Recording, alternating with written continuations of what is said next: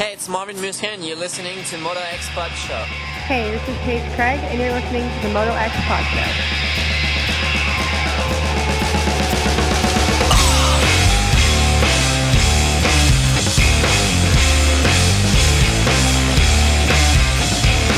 I support the death penalty. I support the death penalty. We will be prosperous if we embrace free trade. Prosperity from free and fair trade.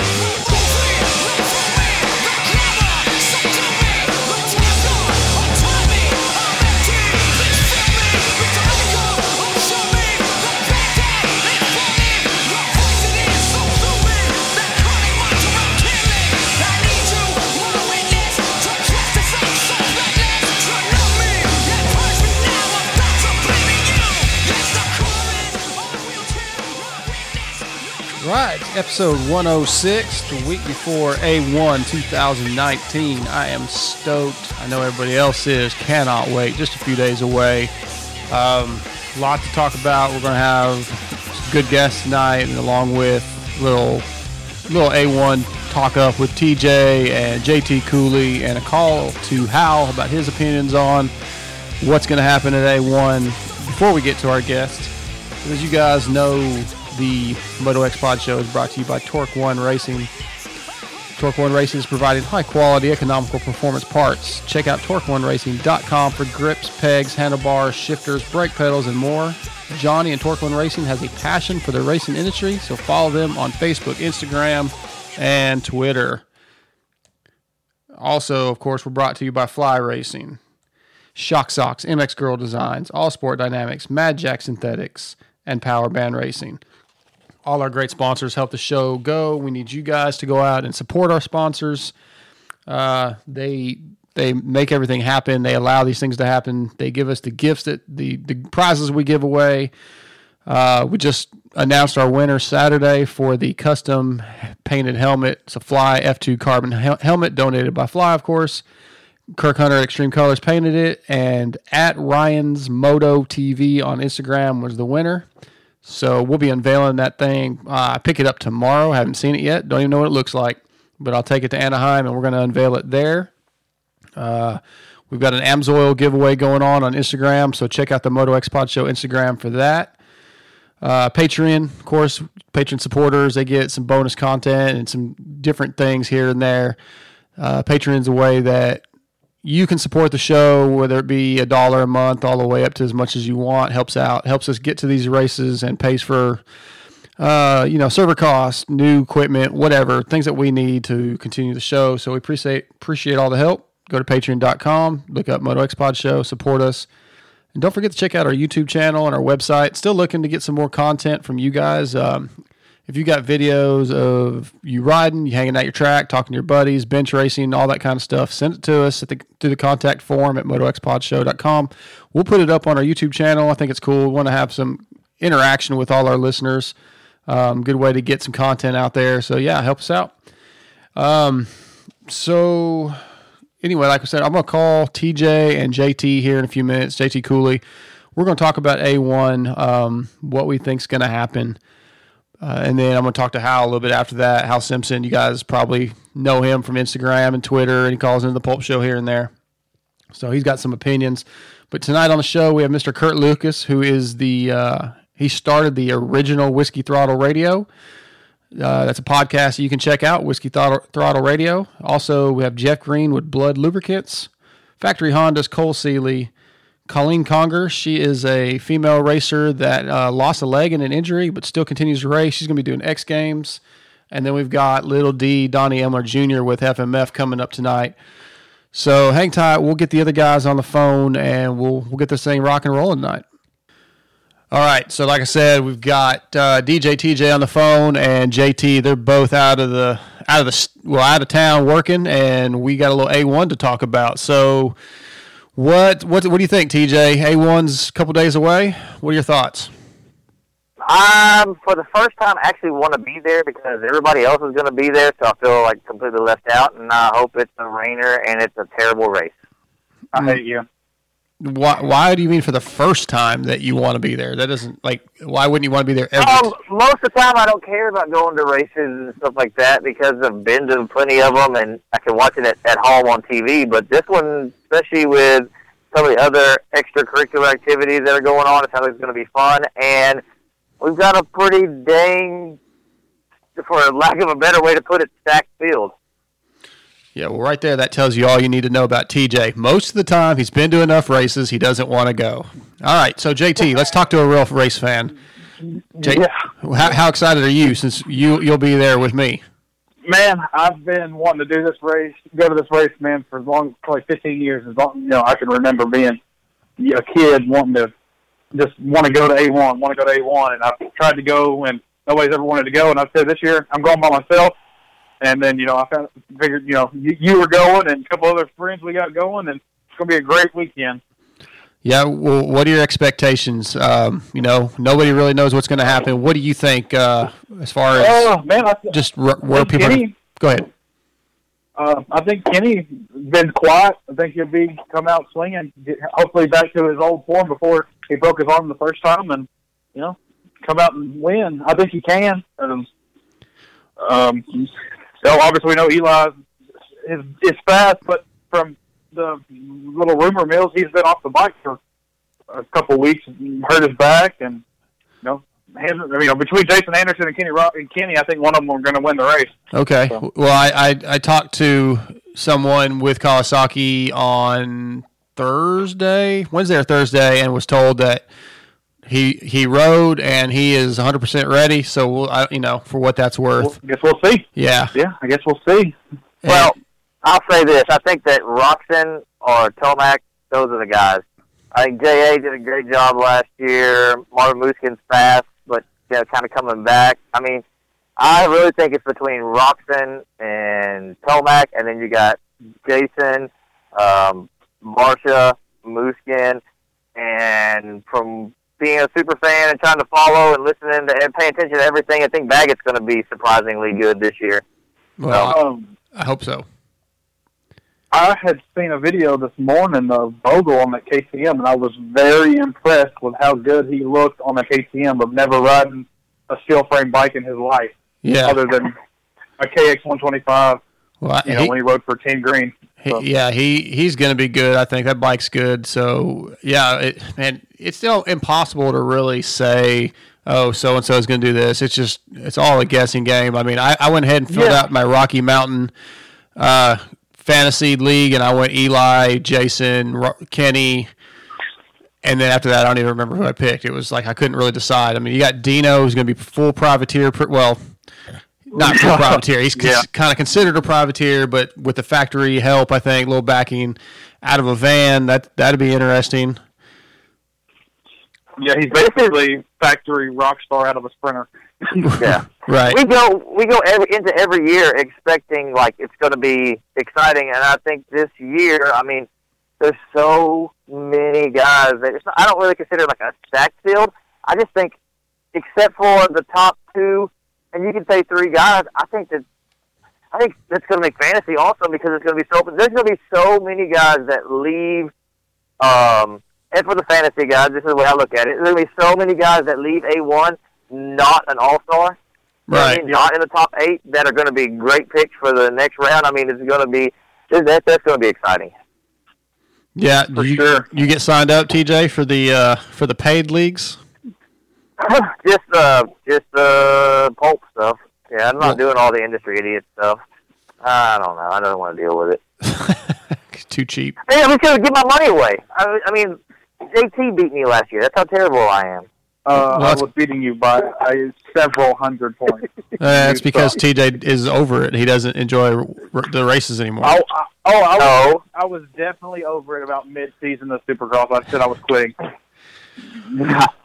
Well, you were totally for the two people that listen, so they know you're totally blowing that completely sideways. I didn't say I don't like the racing. I just don't like to go stand in the stands with a bunch of drunk fans that half of them don't even know anything about motocross or Supercross for that. You know what I mean? They watch just a little bit of it, and then when you're sitting there trying to watch the race, something happens, and everybody in front of you has to stand up because people's eyeballs don't work unless they stand up, I guess. I don't get it. If you sit in the industry, you don't have to deal with all the idiots of being drunk because they're all team. Well, yeah, I know that. I'm just saying it, and it's just, I don't know. And then the pits are only cool before and after all the retards are there, and wow, TJ is he's got a lot to say about the fans of Supercross. Yeah. Yes, I don't care. When you go to these, y'all go to A1, and I bet it's even worse there about just the bro crowd. The fans that we and after the family, the fans that we hope that listen to our show, the people that we're going to try to get. The fans that listen to our show do not fall underneath that. You don't know. People who listen to us and Blair and Steve and that listen to Moto podcast. Nobody listens to this show.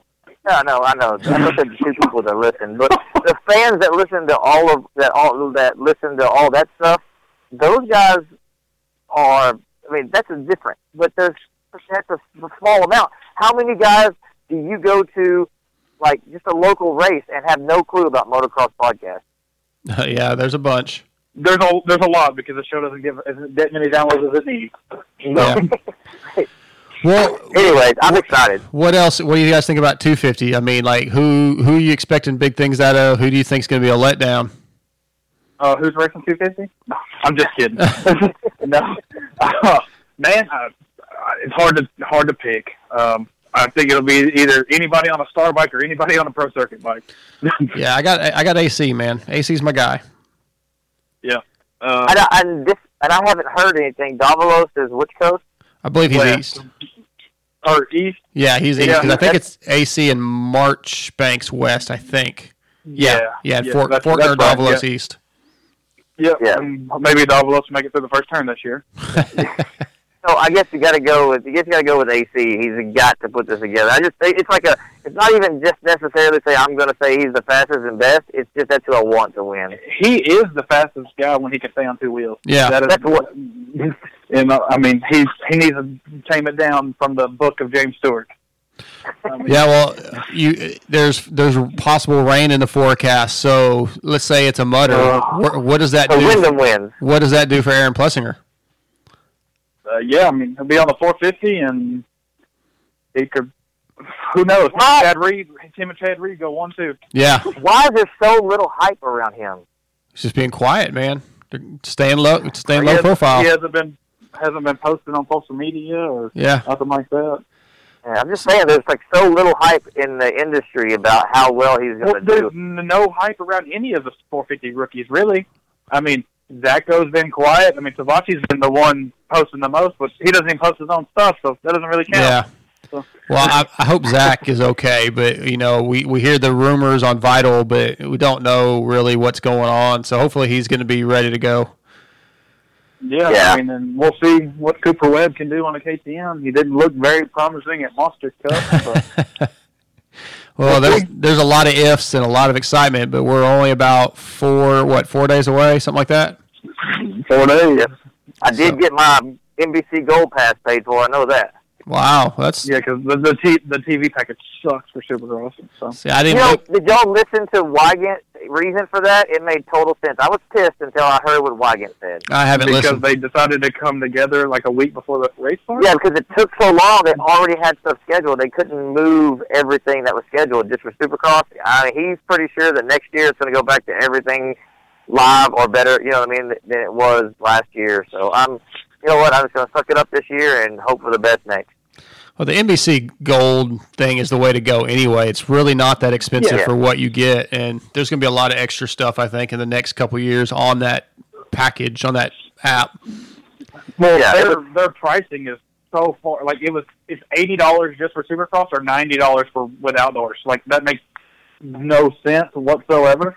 But it shows how much people don't watch outdoors, I guess. Yeah, I didn't even actually notice that. I just signed up and paid whatever I paid. It's $79.99 for Supercross only, or $90 for both. Oh, I didn't even notice that. Oh well, I'm already paid, so it is what it is. I'll pay this week sometime since I don't have anything going on right now. Right. So. Well, TJ, when are you back in studio? Never. Next week, I guess. Next After A1. Okay. Well, I'll have, try to have some. We'll do a live show. Try to make sure I have some guests lined up and all that, and we'll talk about what happened at A1 at that point. Yeah. YouTube Live. Yeah, we'll do the YouTube thing again, and I'll have to get all the equipment back to your house. Yeah. TJ is obsessed with YouTube. It's ridiculous. I love YouTube, bro. He's like a 5-year-old. The kids, that's all they're into is YouTube. YouTube and Fortnite, bro. I don't play Fortnite though. Yeah, you do. Look at your bank account. It comes. That's my son, you retard. Yeah. Hey, speaking of Doc, how'd he do at the Arena Cross this weekend? He got beat by a beginner. No, he did not. He got second and third both nights. I think he got a second and third both nights. Yeah. Hey, he had a good night. I know he won. The first night he won one and got second in the other, and then the other one 2-3. He went 2-3. Yeah. So Okay. I mean, just starting out in the B class, that's not bad at all. Yeah, well, good deal. I haven't talked to him. I need to text him, but Yeah. He get flat across the whoop. Yeah, once TJ starts yelling at him that he's stuck on the whoops, he'll be a lot better. Yeah, I'm already have been. Yeah. All right. Well, He's got the suspension to do it, so you just got to stack up and hit him. well, you guys got anything else before I let you go and call Hal? That's it, bro. No. That's it, bro. Everybody have a safe trip getting out there, and then all the fans, like, y'all see that big tatted up rockstar guy, rockstar looking dude with a bandana on in the pit. Go by and punch him in the nuts for me. No. All right. Yeah, I'm gonna have stickers and business cards and all that kind of stuff to pass out. So, Awesome, man. All right, later. okay, we'll see you guys. Later. All right, and that's DJ TJ, and JT Cooley, and I'm gonna get Hal on the phone here in just a second, and we'll see what he's got to say. Be right back. All right, on the phone with me now is Mr. Hal Simpson. You guys know Hal. He calls in the Pulp Show. He's on Instagram, Twitter. He's lots of fun. He's a good buddy of mine. Hal, how you doing tonight, man? Hey, brother, I'm doing all right. How are you, man? Doing good. So I guess you're out in the shop trying to put that piece of junk of yours back together? Yeah, I'm putting the Beast, the 7.62 back together for round 2 of the Winter Series, man. Yeah, you missed the first round. You were spending some time with your wife and your mom, but the first round was probably way too cold anyway. Yeah, it looked a little chilly, man. Some of the guys on the Instagram and Facebook, it looked pretty cold. I saw a bunch of hoodies flying around out there. Yeah, I saw the pictures of Skippy and his chick crash out in a tent, and I thought that was a little insane. Yeah, that's a little old school, man. Skippy, he did the hardcore way. Yeah, for sure. So Hal, we're a few days away, about 4 days away from A1. I want to get your thoughts. I know Dino's going to be your number one pick, but outside of Dino, well, just everything. What are your thoughts on what we've got going into A1? Well, man, I think it's going to – I have a real good feeling about this year, man. After Dungy left, kind of shook up the field, a little bit. And I think the last – couple of seasons, it's been a little bit unstable, but I think we're kind of getting some more depth into the 450s and even into the 250 field. I think we've got some fast dudes coming up and got a lot of seniority in the 250 East and the West. And got some new blood in 450. So I think this is going to turn out to be an exciting year. I think we're going to have multiple winners in multiple rounds. I don't think anyone's going to run away from it. I'm excited about it, man. I'm probably not going to be as many rounds or as involved as I was last year. I'm going to be a good spectator this year, and I'm excited about it, man. Really am. Yeah. I was just on the phone with DJ TJ and JT, and we talked about, look, there's rumors of Eli being a little banged up. There's rumors that Zach might be a little banged up. We don't know any of this stuff yet. We'll find out come Saturday night, but. So if everybody's healthy, what do you see happening? What are your thoughts? Who's going to win? Who's going to be disappointed? Yeah. Well, I'll tell you, man, for 250 West, I've got a couple of to-watch guys. I think McElrath is going to do it. I think he's going to pick it up. That guy, I think the motorcycle holds McElrath back. He's such a big dude, and he's so strong. I think he labors that 250, but I think he's gonna show show the number one podium this year to us. I think Fortner is probably going to be right behind him. You know, it wasn't that long ago that we were talking about Fortner being the brand new guy, the young kid.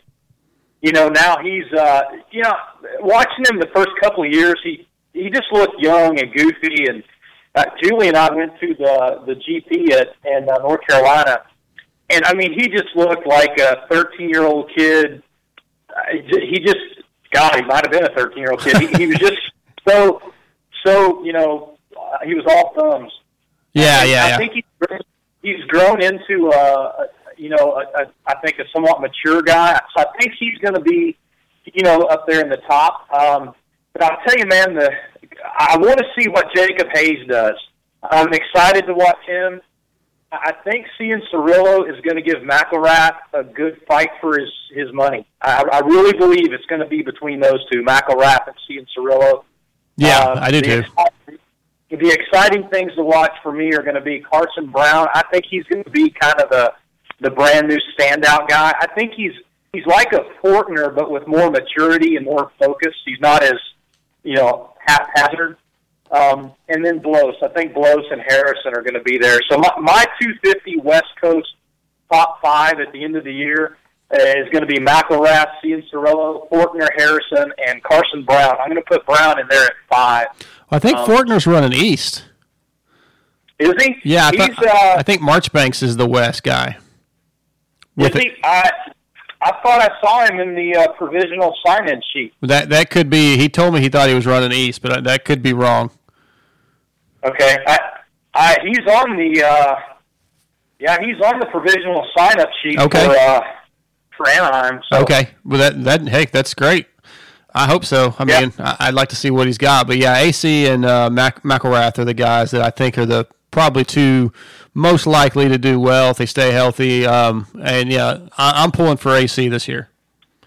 Yeah, well, I'm pulling for McElrath, so you and I are going to go at it. That's because you don't know any better. You're a KTM guy, and you're a Troy Lee guy. You know, I mean, so that's right. That's right. So I'm really excited to see him. I hope he wins, McElrath, because I want to see him on a 450. I think that guy is going to be an easy, fast transition from 250 to 450, top 3, top 5 kind of guy. And then going into 450, of course, I mean, anybody that knows me knows what I'm going to say. But I think the guys to watch out for in 450 are, of course, Dean Wilson. And he's in a real man. You know, people are saying he ought to be in the bus or he ought to be in the truck. And man, I think as anybody, I think he is probably in the best place of anybody because you got to look at it like this. He's not. The pressure is off. Right. From what I understand, what I can gather, I think his sponsors are taking care of him. And look, they're taking care of a guy based on him being who he is, not his finishes and outdoors. It's a Dean Wilson effort. So, you know, I think that the pressure is off. He's not going to have to go out and please a team manager for his salary every day. He's going to be, I think, in the top 5 at the end of the year. And I think he's going to challenge for some podiums, solid podiums. Definitely. And I think he's going to be there every weekend. And, you know, barring any injuries or anything like that, for anybody else, I think he's going to be in the top 5. If somebody in the top 3 gets busted up, he's going to move up. And, you know, me personally, I'm not concerned about his health or his injury status. I think the guy is just mentally, I think he's freed up to just pin it. I hope so. Yeah, me too, man. I think I'd run out on the track and tackle somebody to help him win. Yeah, I'd love to see it too. I want to get your opinion on 2 other guys. Justin Barcia is somebody that I'm really interested in. So let's talk about him first. What do you think his season's going to look like? That one's. I think Barcia is going to be a top 3, top 4 guy. My only concern with Barcia is consistency. He comes across to me as one of those, flash in the pan is not the right word, but he's very sparkly in the beginning, and then he tends to fade away.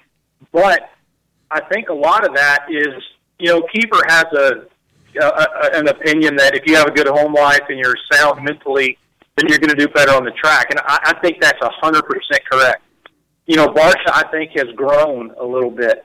And with ass whippings comes character. Believe me, I know. And I think the donations, and last year I think Barcia grew a little bit. So I think he's a top 3, top 5 guy. If I could say who is going to finish close to him, I think Wilson and Barcia are going to battle for a position, get 4 or 5 at the end of the year. I can see that. I mean, that top 5, 6 it's just going to be tight all the way around if everybody stays healthy. I mean, you've got Eli, you've got Jason, Marvin, Kenny, Dino, Barcia, Cooper Webb, Chad Reed's going to be in there at times. That's the other guy I want to talk about here in a second. But there's just so many fast dudes that anybody could win, anybody could get 5th, and you really can't be surprised. You got Blake Baggett. Yeah. Justin Brayton, Mookie. If Zach is healthy, you've got Zach. We've got Plessinger. A1 could be a mutter. We were just talking about that a little bit ago. The weather's looking like rain. You could have Plessinger on the top spot and a guy like Chad Reed on the box, and it wouldn't surprise me. Yeah. Well, we talk about Mudd and Plessinger. We had Mudd at the donations, and Plessinger, wasn't that spectacular. But he was on a, I understand that it's a little bit different scenario, Supercross and outdoors, but I don't think Supercross being a mutter, I don't know if it's going to help him that much in the 450 class with all the other guys. Reed is good in the mud. Reed's good in a Supercross track that's muddy. Yeah. Looking at the weather report, it's looking 60% chance of rain, no rain on Friday. There's going to be a lot of wind in the air on Thursday. So if they get rain, and they're only calling for less than 1/10 of an inch. Oh, okay. So, we're talking about a sprinkling of water. So I don't think there's any chance of it being a mutter. I think your box is going to look like Anderson, Baggett, Reed, and Kenny Roczen. And I think Wilson will be up in there. I really do believe, though, that Baggett is going to be, of the superstar class, I think Baggett is going to be the guy that challenges the Roxons and the Reeds and the Tomacs. And you notice I haven't mentioned Marvin. Yeah. Man, I just have a weird suspicion that his little white string is going to come out more often this year than we've ever seen him before. I don't know. I just don't. I wouldn't take him to a bar fight. I just don't see the. I don't see the toughness. Right. I know. Yeah. And if I went to a bar fight, I would take you, and I would take Ken Roczen and Chad Reed. I would leave I would leave Marvin in the Uber. I just don't see any fight in him. I know what you're trying to say. I can see where that's coming from. Right. Yeah. And I'll tell you, man, I got to give it up to the and in my list here in the 250s, I picked more or less privateer, if you want to call these guys that. I don't think any of these guys are really privateers, but Van Martin. Yeah. I'll tell you what, I don't know him. I've never met him. I've never introduced myself to him. But in the last several weeks, I've been watching him ride at Three Palms. And let me tell you, and I know some folks out at VPMX in Richards, Texas, that have been watching him and working with him. The kid is freaking on fire. I think Van Martin of the privateer class, I think he, B class, B qualifier type guy. That guy, I think, is going to smoke I think he is going to finish in the top 10, if not the top 7. I'll roll the dice and put my cards on Van for the fastest privateer of the year. I wouldn't doubt if that guy winds up leaving All South and going to some place like MCR or more of a B team type very shortly. The kid is he's focused, man. I look for good things. He seems like he's ready. He's a friend of ours, and I'm very excited to see what he does. And I hope everything you just said does happen. So, hey, the last guy I want to really kind of, we touched on him, but you helped Chad Reed's team out last year. You're friends with Dan Truman and Goose, who wrenched for him last year. Now he's at JGR. What do you think his year's going to look like? Do you see him getting a podium this year? Where does he finish overall?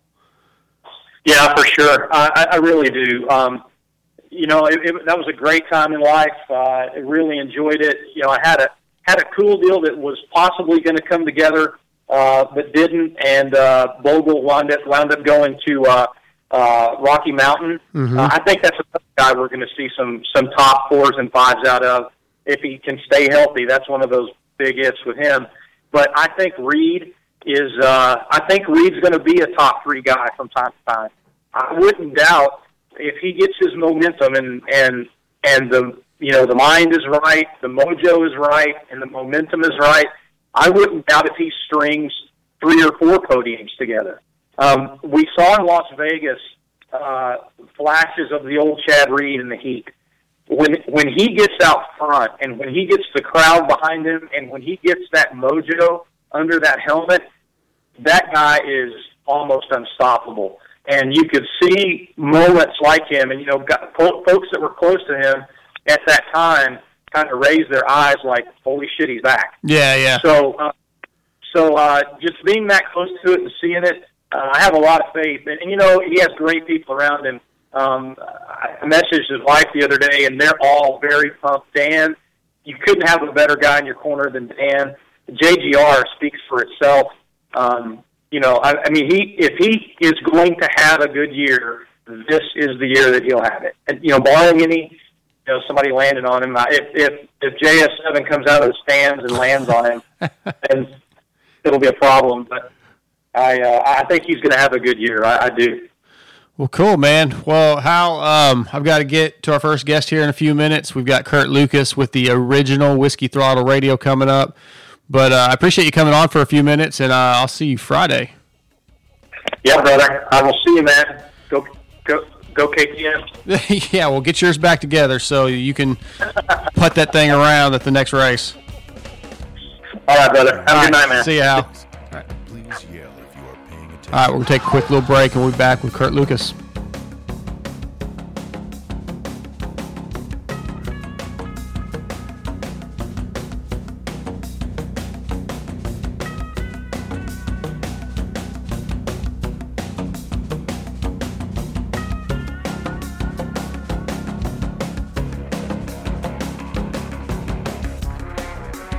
All right, our first guest of the night is brought to you by Fly Racing.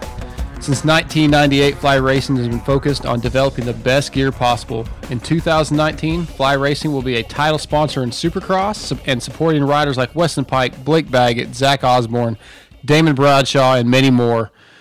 Go to flyracing.com or your local dealer to see all that Fly has to offer. As a matter of fact, tonight we are giving away a Fly Podium bike stand.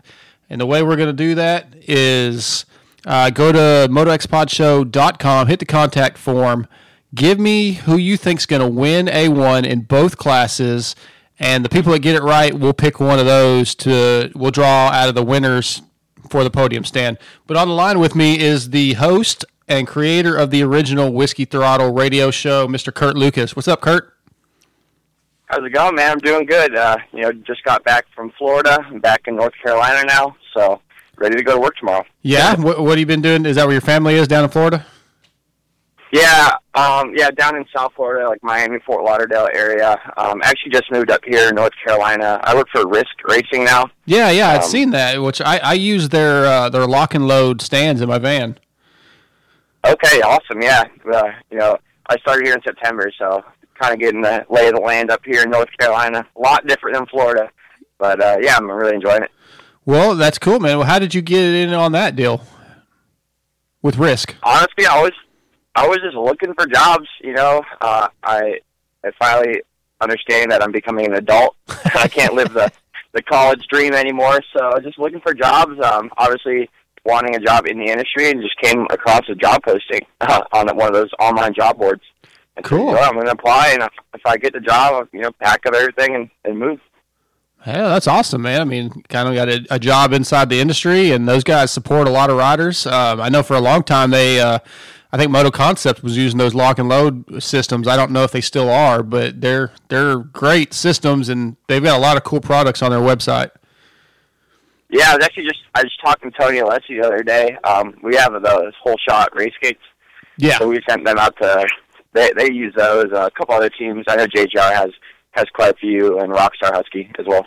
Very cool. So I met you at Tennessee at the Outdoor National, yep. And you were, I don't think you'd been doing the Whiskey Throttle radio show very long at that point.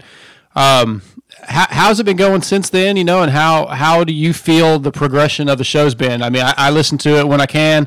There's a lot of moto podcasts out there, and I get behind a little bit, but I really enjoy that you get a lot of privateers, and it's really cool.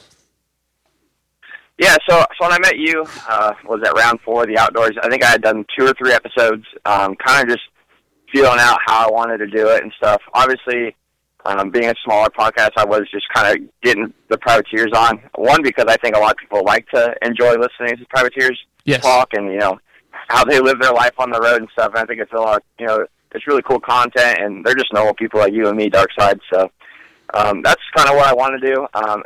Obviously, it's been a little slow, slow the last couple of days or couple of months with the off season. Yeah. But I'm ready to get ramped up for Supercross. I'm just trying to change things up. I have a new segment with my old college roommate. He knows not one thing about dirt bikes. So I have him watch the races, and he drinks a couple of beers and tries to tell me what's going on and stuff like that. So I'm just really trying to have fun with it. Well, that's cool. How's it been getting guests? I mean, you kind of asked me at that round, like how I went about getting some of the guests, and I noticed, you picked up Blood Lubricants as a sponsor, if I'm not mistaken. Yep, correct. And Jeff with Blood, he's going to be on here shortly after you, and he's helping a number of Supercross teams out. I'm sure that he's probably been able to help you a little bit. But how's that been going? Like when you reach out to guys to get them on, what's the reaction been? Yes, first off, Jeff with Blood is awesome. He, he really helps me out, and he's been helping me try to get Chaz Cadlick on. He's the team owner over there for Trigger, and we're trying to get Bowers and them on here. I've been kind of waiting on that. I wanted to do it more during the season, but yeah, at first with getting guests, I was kind of just relying on social media, like private messaging these riders and stuff. But now that I have some contacts with different riders, I can ask them, hey, do you have so-and-so's number? Can you see if they would want to come on and stuff like that? So it's getting easier and easier. So hopefully, and then try to get to some of these Supercross rounds and, meet some, face-to-face and get some, bigger names on too. Absolutely. Now, do you plan on do you know which rounds you're going to make, or do you have anything set in stone yet? So as of right now, we do Daytona every year, obviously. Being from Florida, we've done that the past 10 years, so that one is an obvious one. I'm really looking forward to Nashville just because I've never been there, and I heard it's a real cool city and stuff like that. So, and it's kind of a new venue for Supercross. So definitely. And then I just realized Atlanta's East-West shootout. So I'll probably try to make that one because that's only about 3 hours from me. So far those 3. I have some family in Detroit, so I might try to make that to that one as well. Cool. There you go. So, yeah, that's it right now. Yeah, none of the ones you mentioned are any of the ones that I'll probably be at, unfortunately. I'd like to do Nashville because it is somewhat close, but I'm going to the one I don't remember what the races are before and after it, but I'm going to the one before it, the one after it. I think it's Denver and Houston. Okay. So to take another weekend off, kind of with the way my job works, it just probably won't work out. But so I wanted to ask you about the second Whiskey Throttle show that started. How do you feel about that? If you even want to talk about it, and if you don't, we'll pass over it. But what do you think about Ping's show? I mean, so I haven't listened to it. Kind of don't want to listen to it, but I mean, obviously, whiskey. I'm small. I just started with my podcast and stuff like that. So I'm not like I expect anyone big like Ping in the industry to even know. But I mean, maybe they should have done their research first. But I mean, it's whatever. Whiskey throttle is a big term in the motocross community. So sure. I don't think they did it on purpose or anything like that. But the thing that got me, obviously, when I had a bunch of my friends sending me or tagging me in the photos and stuff like that. And I kind of, like, just commented on one of their pictures, like, oh, like, really original name, guys. And, like, they were kind of, like, they weren't that cool about it. I mean, they're, like, calling me out and stuff like that. So I was like, all right, that's not cool. Like, take my name and, be jerks about it. But it is what it is. What are you going to do? Yeah, that's kind of the sense I got. Like, I like Ping. He's been really good to us. He's come on the show. He's always been friendly. And now I have not heard this firsthand, so I don't know for sure. But somewhere, apparently, in an interview, he was asked if he knew there was another Whiskey Throttle, and he said, yeah, something along the lines of, yeah, it's just some guy out in the Midwest or something like that, like basically blowing your show off. And that kind of bums me out because I don't feel like that's how we, I don't know, I'm too nice of a guy maybe, and I don't think we should treat each other that way in such a small industry. I'd like to give him the benefit of the doubt. But yeah, I mean, it wouldn't have been that hard to figure out that they did mention, him and GL mentioned that there's like getting the Whiskey Throttle name on Instagram was difficult, or on Twitter, because there's so many others. But you'd think they would have come up with something else, to me. Yeah. I mean, I feel like it was just one of those things where they just picked that name. So I knew they were going for like the saloon. Yeah. They do it like live or whatever. So I mean, I get it. It is what it is. If anything, maybe my name's getting out there more. Just people.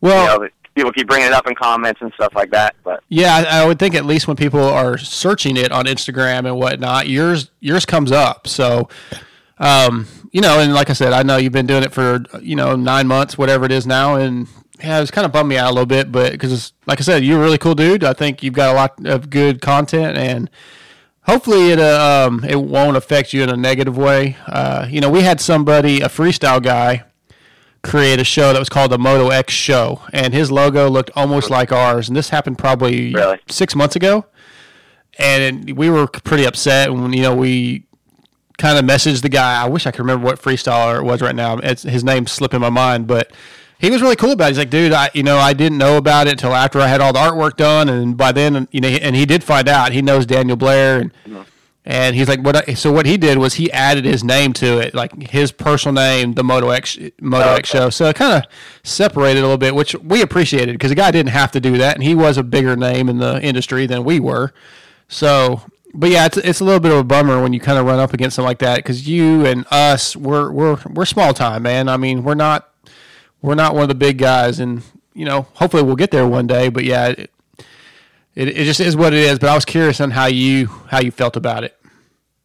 Yeah, I mean, you pretty much hit the nail on the head. But it was more so like when I reached out, they weren't that cool about it, right? So that's what kind of bugged me. But it's funny. I don't know if you noticed on my logo, because my number's 101. So on my logo, on the dirt bike, in my logo, it's 101, which is also Pingree's number. Right. So I thought that was, like, what are the odds of that? That is funny. I didn't notice that, but now that you say it, yeah, that's, I'm sure I'll run into Ping Saturday sometime or Friday sometime. I may have to ask him about it personally, to see what he says. Oh, so, you're going A1? Oh yeah, we'll fly out Friday morning. You're big time. You're big time over there. Well, we have a couple good sponsors that are helping us out a little bit, and I was able to pick about 4 rounds to go to, and I just couldn't pass up A1. And then we're doing, my fiance picked Denver, and I'm going to Glendale and Vegas, and of course the 2 Texas rounds. Yeah. So cool. Well, Kurt, man, I heard they changed something up with the press passes.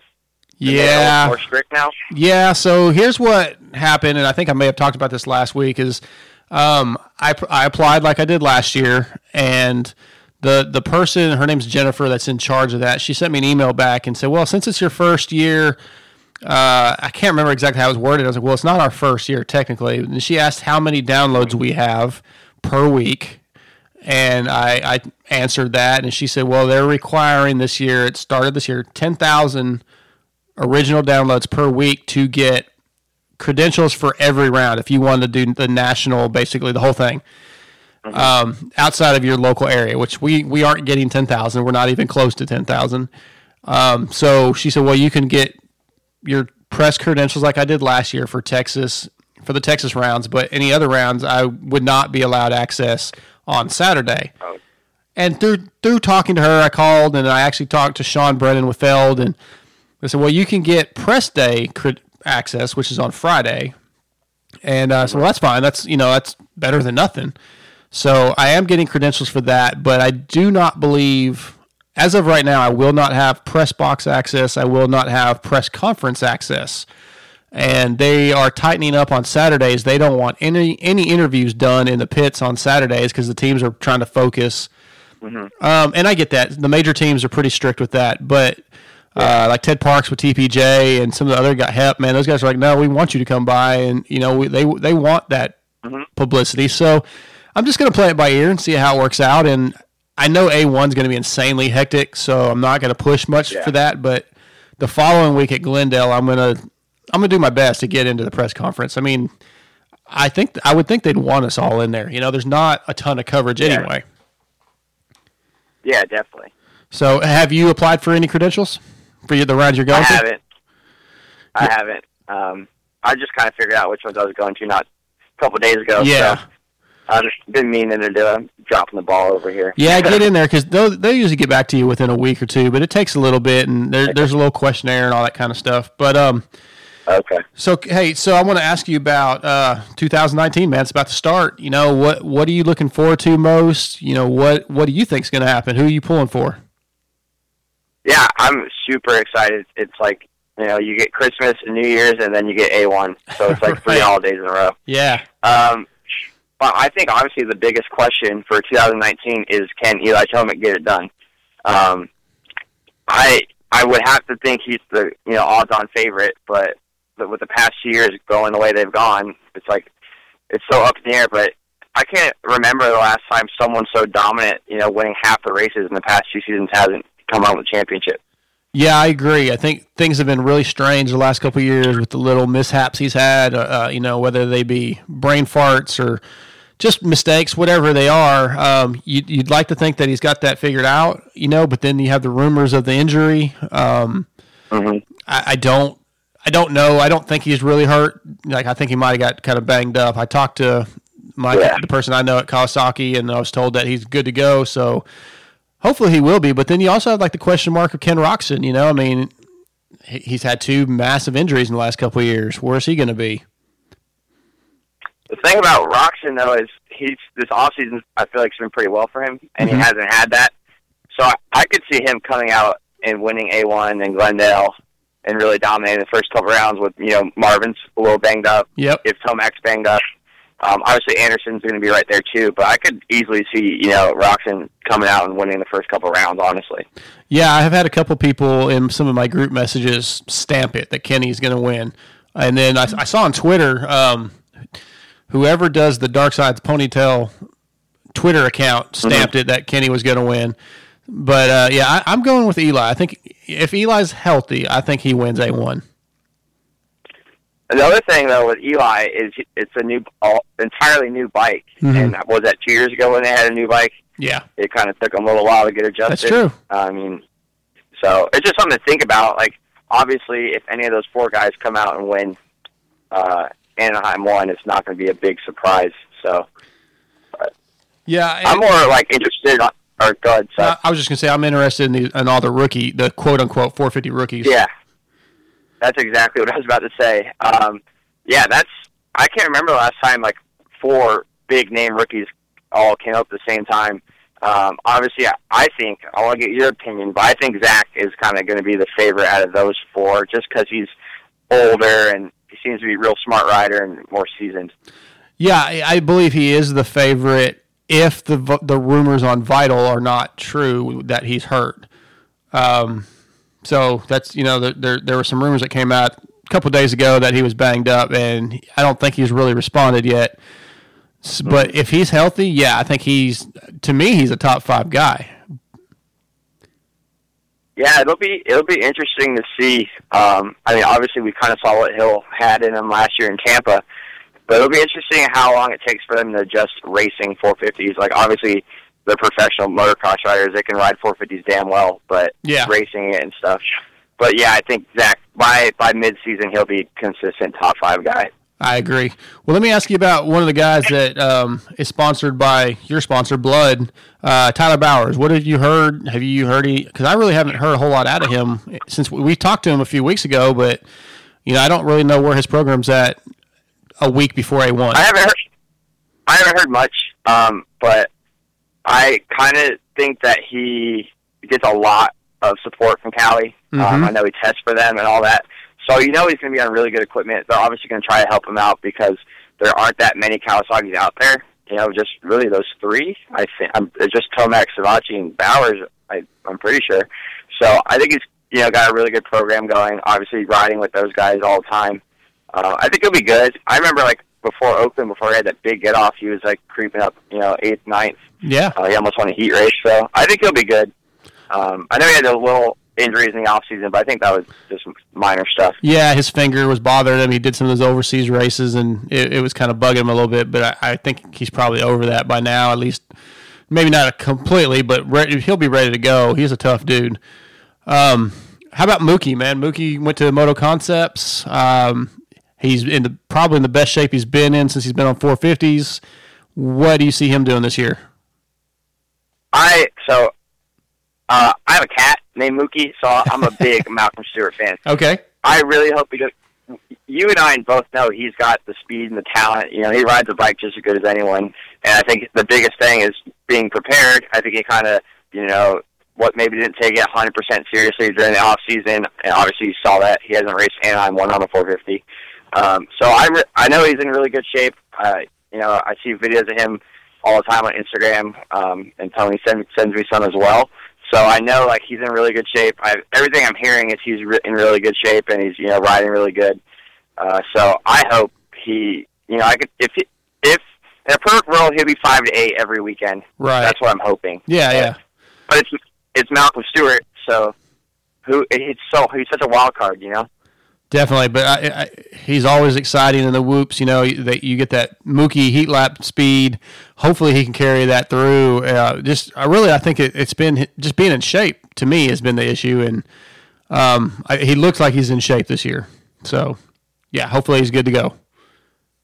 Yeah, definitely. It's and it's be interesting to see. You mentioned the heat race speed and those triple crowns. Maybe he can get up there and get on the podium. Yeah, I'd love to see it.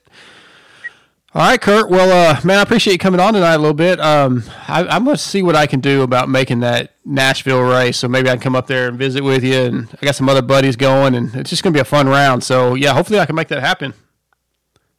Yeah, definitely. That'd be awesome, and we'll definitely keep in touch. Thank you so much for having me on.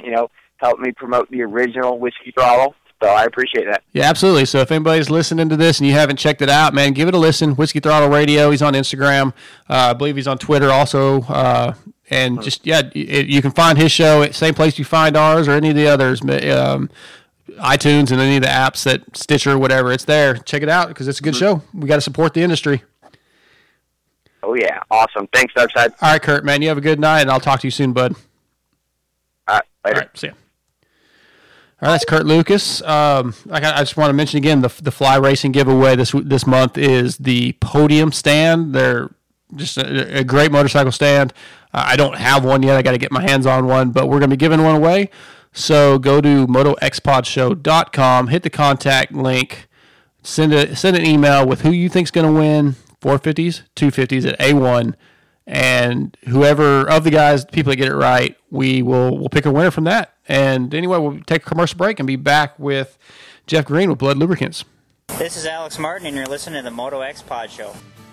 Hey, Kylie, does your husband have to deal with leaking shafts? No way, Kathy. He uses Shock Socks, the original and #1 10-second removable fork seal protector. Looks like the best way to keep grit and grime out of your fork seals. So, if you don't want the headache and expense of constantly replacing fork seals, get Shock Socks. Go to shocksocks.com and visit them on Facebook to pick your color. And don't forget, they are available for street bikes too. Darkside here. Are you guys in the market for a set of new custom graphics? Are you tired of the same old basic layouts the big box companies offer? Well, if so, then you need to check out MX Girl Designs.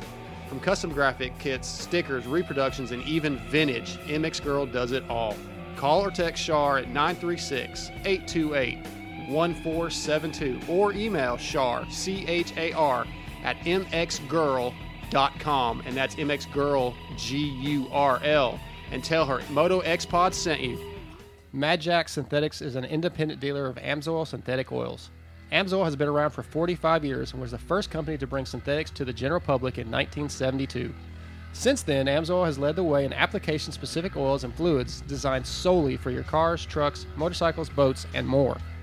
We understand what your needs are when it comes to protecting your investments, whether it be your motorcycles or the vehicle you use to transport your motorcycles. Dane Evans and Mad Jack Synthetics is nationwide with customers and warehouses all across the USA and Canada.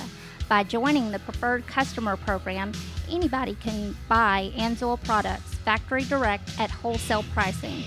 Want to stock it at your shop or use it on your fleet of vehicles for your business?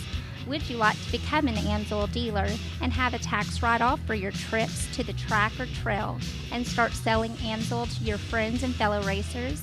With AMSOIL, you get free shipping on orders over $100, even when you are a wholesale customer. Contact Dane Evans to find out how it all works.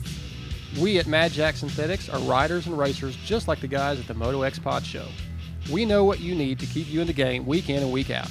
AMSOIL Incorporated is a sponsor of many of your favorite series: Snowcross, ATV MX, Daytona Bike Week, the Sturgis Motorcycle Rally, GNCC, King of the Hammers, Hot August Nights Car Show, and Motorcycle Mechanics Institute.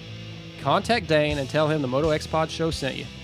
Let him help you save money on your maintenance using AMSOIL. Contact Dane at 805-531-9551 or toll free at 855-623-5225 or at madjackdiesel.shopamsoil.com. Like us and contact us on Facebook at Dane AMSOIL Guy, on Twitter at Dane_Evans393, and on Instagram at Dane_AMSOIL Guy. What's up, Moto X-Pod listeners? This is Darkside, and as motocross racers, one of our top priorities is safety.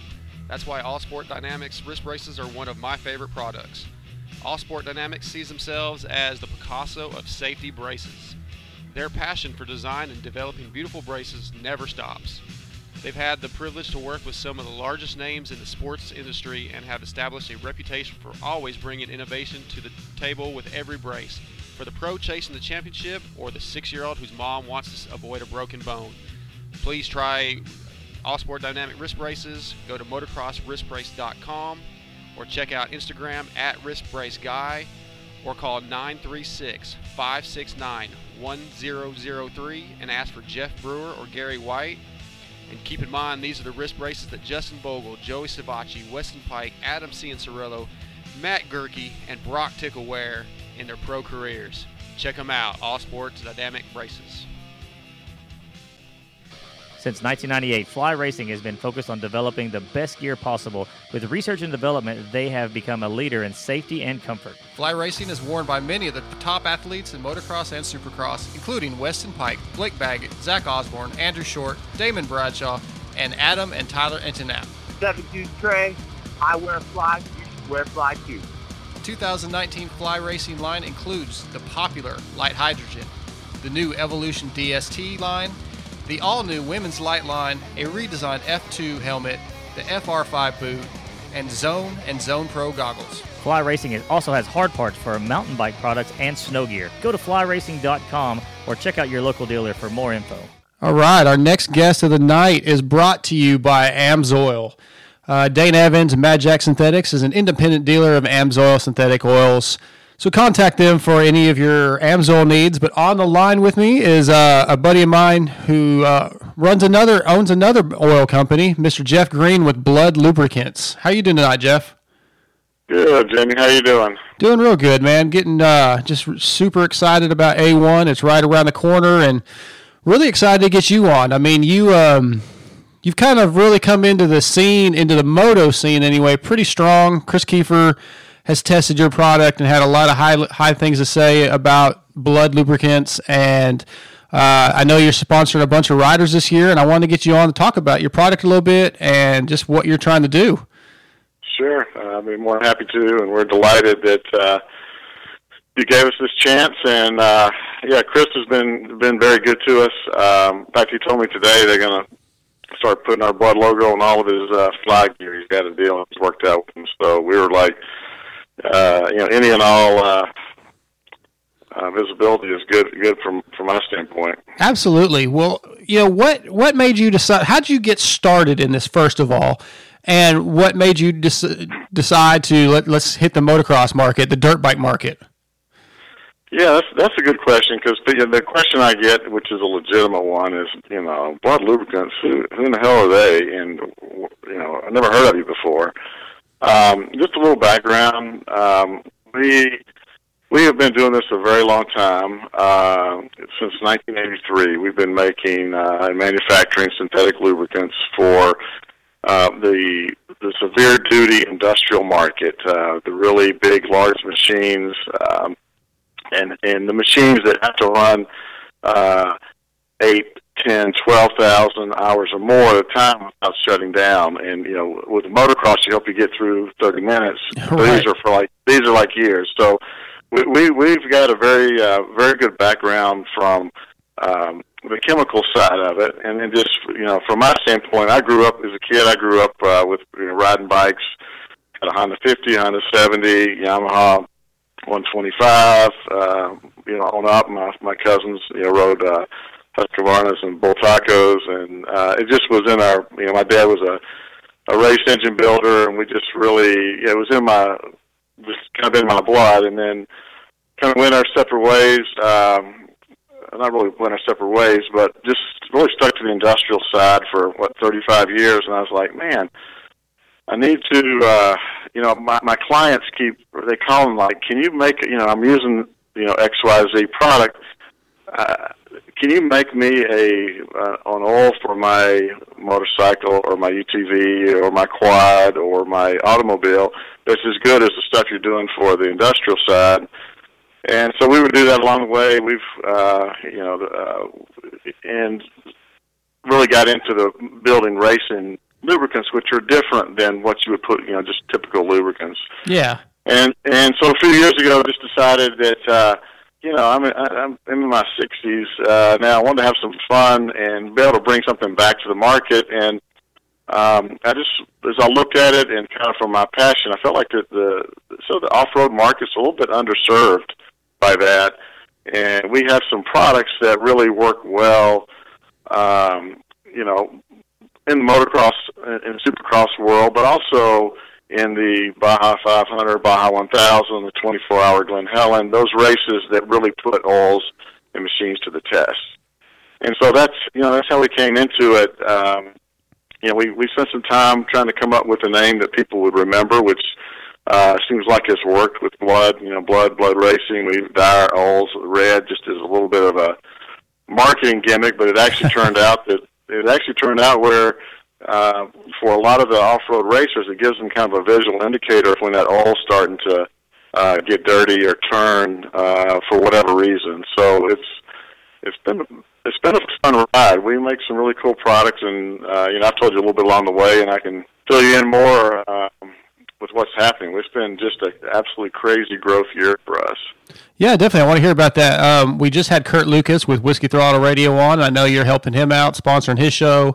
You're on board with Tyler Bowers, I believe, and a number of others. So, yeah, let's tell me about, what you're trying to do as far as promotion and how you've come to help guys like Tyler Bowers and other teams, and just kind of tell me what your plans are for 2019. Sure. Well, when we put this together, we really,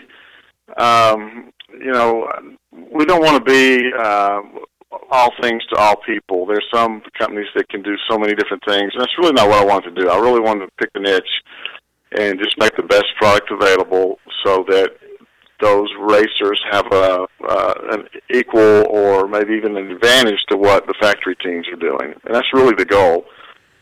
It first started on the motocross side with a fellow by the name of Chaz Cadillac and Henry Miller, the racer, and they were just having all kind of problems with their clutch, just burning up, and they tried everything, and basically somebody got in touch with me, and we helped them out to where now they, at the end of into the races that their clutch and their oil looks brand new. Mm-hmm. And so that's really what started it. And then having Chris, test it and get on board really helped. And I really wanted to bring it to the market itself. If all the top guys are racing with it, then the other people are going to feel more comfortable about a company they've never heard of. And I was just looking through this before we got here. It's amazing to me. Last year at this time we had 0 guys using our product. Right. 0. I mean 0 as far as the pros like this. And this year, I've got. In addition to Tyler Bowers, we've got, I count, Brandon Scher, Cody Van Buskirk, Cheyenne Harmon, Bubba Pauley, Daniel Herline, Scotty Winstrom, Colton Ake, Rich Jackson, Tyler Bowers, and then in the 250s, Joan Cross, Logan Carnall, Henry Miller, and then there's 4 or 5 others that are going to be racing just part-time during the year. So we've gone from basically nothing to almost 20 racers. Wow. And there's a reason for that. It's because our product, last year, I know you went up to some of the motocrosses and it was a very wet season, and you saw a lot of guys blowing their coolant out when that mud gets on there and having some real issues, and the guys running blood weren't having that issue. And, that's one thing you need as a racer. You want something, if you can't finish, you're not going to do it real well. Yeah, absolutely. How do you, I know nothing about creating an oil, obviously. So how do you test when you're developing this product, and say, okay, well, this works, this doesn't work? How does that process work? Where do you go to develop an oil, first of all, and then how do you decide what you need to change to make it better? Sure. Well, it helps having good PhDs working for us, the guys that truly understand all the chemical aspects of it. So that myself, I've been around the industrial world and my whole life, but I am not a tribologist or a lubrication engineer. but I know that idea. I know when a bike of what you want, and so we work as a team to come up with different things. In fact, when we introduced the oils, if you'll look at our website, we basically had a year ago we had one set of racing oils, and as I've worked with the racers in the market, we've actually developed some other products because of those specific needs, and that's one beauty of working with us versus. Let's just use Tyler Bowers for example. Let's say he's using an oil. He's been running Cowie's and their factory oils. Maybe he's using oil and something he wants something tweaked. We can tweak it and get it to him and have him test it. You can't do that. Most racers can't do that with their oil company. They either, if here's the bottle, use it, or here's a different bottle, use that. Okay. Yeah. So as far as testing, every market. We serve not only the motocross market and supercross market, but UTVs, ATVs, a lot of the trophy karts. We're even getting into the karting, go-karts, really fast, really shifter go-karts. Yeah. Boat racing. Through another company that I own with and work with another fellow on, we actually have been doing racing engine oils for automotives for a while, like on the World of Outlaw and dirt track racing. So we're very familiar with the race world and the different type of stresses that are put on an engine and what you need so that your machine will keep operating during that tough environment. And that's really the key. You can build an oil. It's like anything. You can build an oil that'll last. I'm sure you've seen commercials that'll last for 15,000, 20,000 miles, which we can do that. Everybody can do it. Not the best race oil, but it'll last decent for that. Or you can build an oil that will last for a particular type of really brutal race, and there's everything in between. I would think the Baja type stuff, especially like the 1000, that would be one of the probably more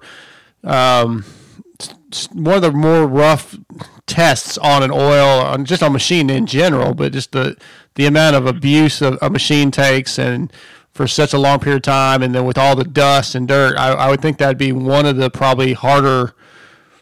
It is, and it isn't. if the guy's in first place, it's a pretty easy ride on an oil. Okay. I mean, really, because there's really all the dirt, the silt, all that problems are behind you. If you're in the middle of the pack, then you really need an oil that can handle what's all the stuff that's being thrown at it, the temperatures, etc. To be honest, a more challenging one would be like an outdoor motocross where you get 60 pounds of mud on there, and those temperatures go through the roof, and you got a guy that rides the clutch. You know, he rides the clutch for the whole time versus somebody that's smooth and doesn't really do that. And when you start doing that, and you got those clutch plates turning against each other, I don't care what product you got, it gets really hot really quickly. So there's different type of environments that you have to have, and that's one thing that we bring to the table is we're familiar with those different environments, and actually we have product, or we can, if necessary. What we've got right now is pretty broad length, but if somebody had some unique thing, we could actually come up with something that would work for that. Well, that's pretty cool. I mean, it's impressive that, like I said, I honestly hadn't heard of Blood Lubricants. You mentioned that a year ago, and then I saw Chris Kiefer kind of mention it, and you started sponsoring my producer's son, Doc Smith, and I've talked to you a few times, and I hear nothing but good things about it. So, again, Amsoil is a sponsor of the show, and Dane's a buddy of mine, and I love the product, but I don't think there's anything wrong with. It's good to have other good products out there, competition. It keeps everybody on their toes, and it's good for the sport. Yeah, well, just like racing, we need competitors like Amsoil and others out there that are really high quality, good people that will, make us do better. Sure, I mean, that's the idea, and there's a lot of excellent products out there. It's more of just individually what you as a racer can use to best focus on getting the best performance out of your machine. Some guys have a machine that costs $2,000, some guys have a machine that costs $100,000, and they have had different needs. And that's really the goal here, is to be able to put a product in a racer's hand that can get to his best performance. Right. Now, I'm probably going to sound somewhat ignorant here, but I'm a Honda guy, so I have a separate reservoir for transmission fluid. Sure. I don't know if any of the other brands do that. Does that make a difference in, like, would you build, if you were building an oil specifically for a Honda, is there a difference in what you would suggest using? Because go ahead, yeah. Well, just because I have a separate reservoir. Right. Well, if you've got a Harley, you've got 3 separate reservoirs. If you've got, there's different machines that have different reservoirs for that. I mean, UTVs have got basically a motorcycle engine, but they have a separate reservoir for the transmission as well. The clutch and gearing is a little different, but they're all basically the same type of engine. That's really a good question. I mean, I would always defer to what the manufacturer tells you at first, and make sure that you're following their guidelines, because if you don't, they've tested it more than any of us on the oil side have done that. And if they're telling you to run something, they probably have an idea of why to do that. That being said, our products and the other oil manufacturers, most of those products will work on the wet. Just because the transmission is separate doesn't necessarily mean anything. Yeah.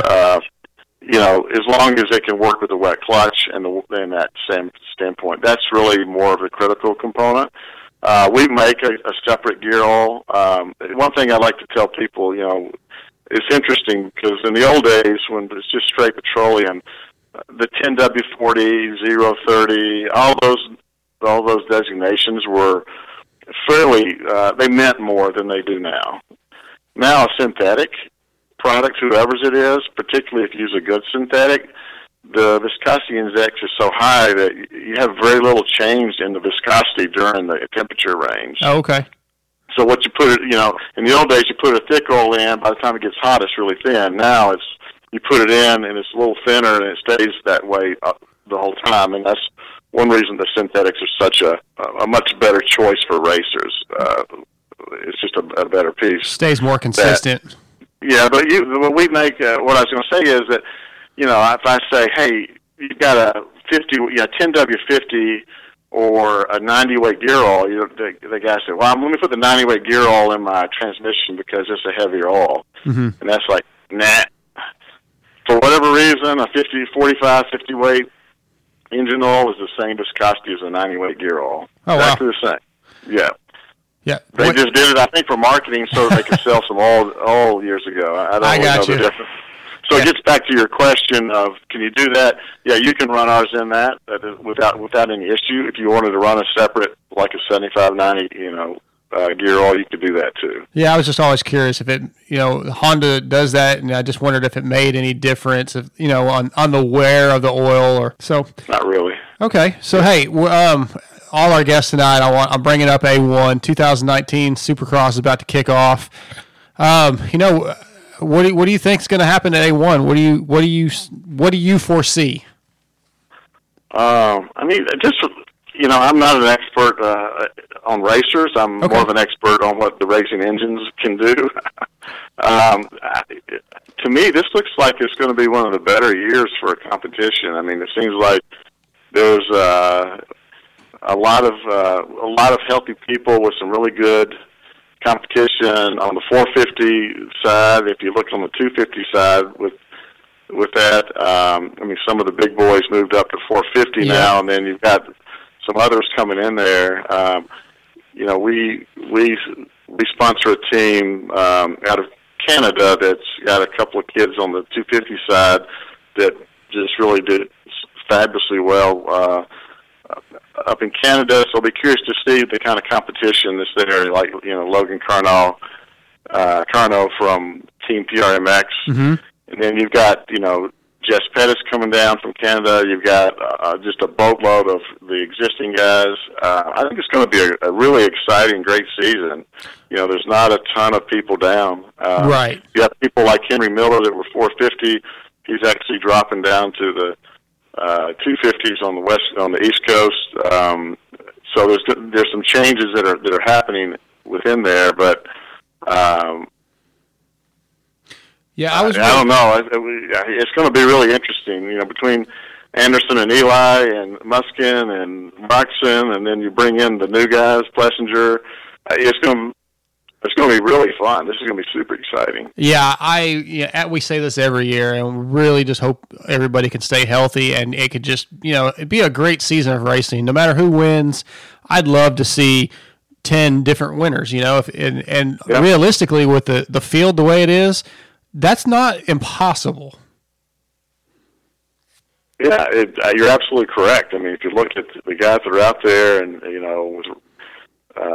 Roxon even getting healthier from last year, and Eli, Barsha being back, and Barsha. I mean, you can't. There's so much depth. You can't even name them all. Exactly. They're really fabulous. When you mentioned Jess Pettis earlier, man, I was really happy when I saw that he was coming down. I didn't realize that until a couple of days ago.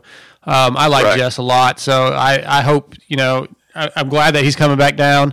I hope he does well. I'd love to see him, get top 10s, 15, something like that. I don't know where he's at right now, but he's a good kid, man. I like him. Yeah, no, he's a good kid, and from what I can tell, seems like not only a good racer, but just a good kid as well, a good, decent guy. Absolutely.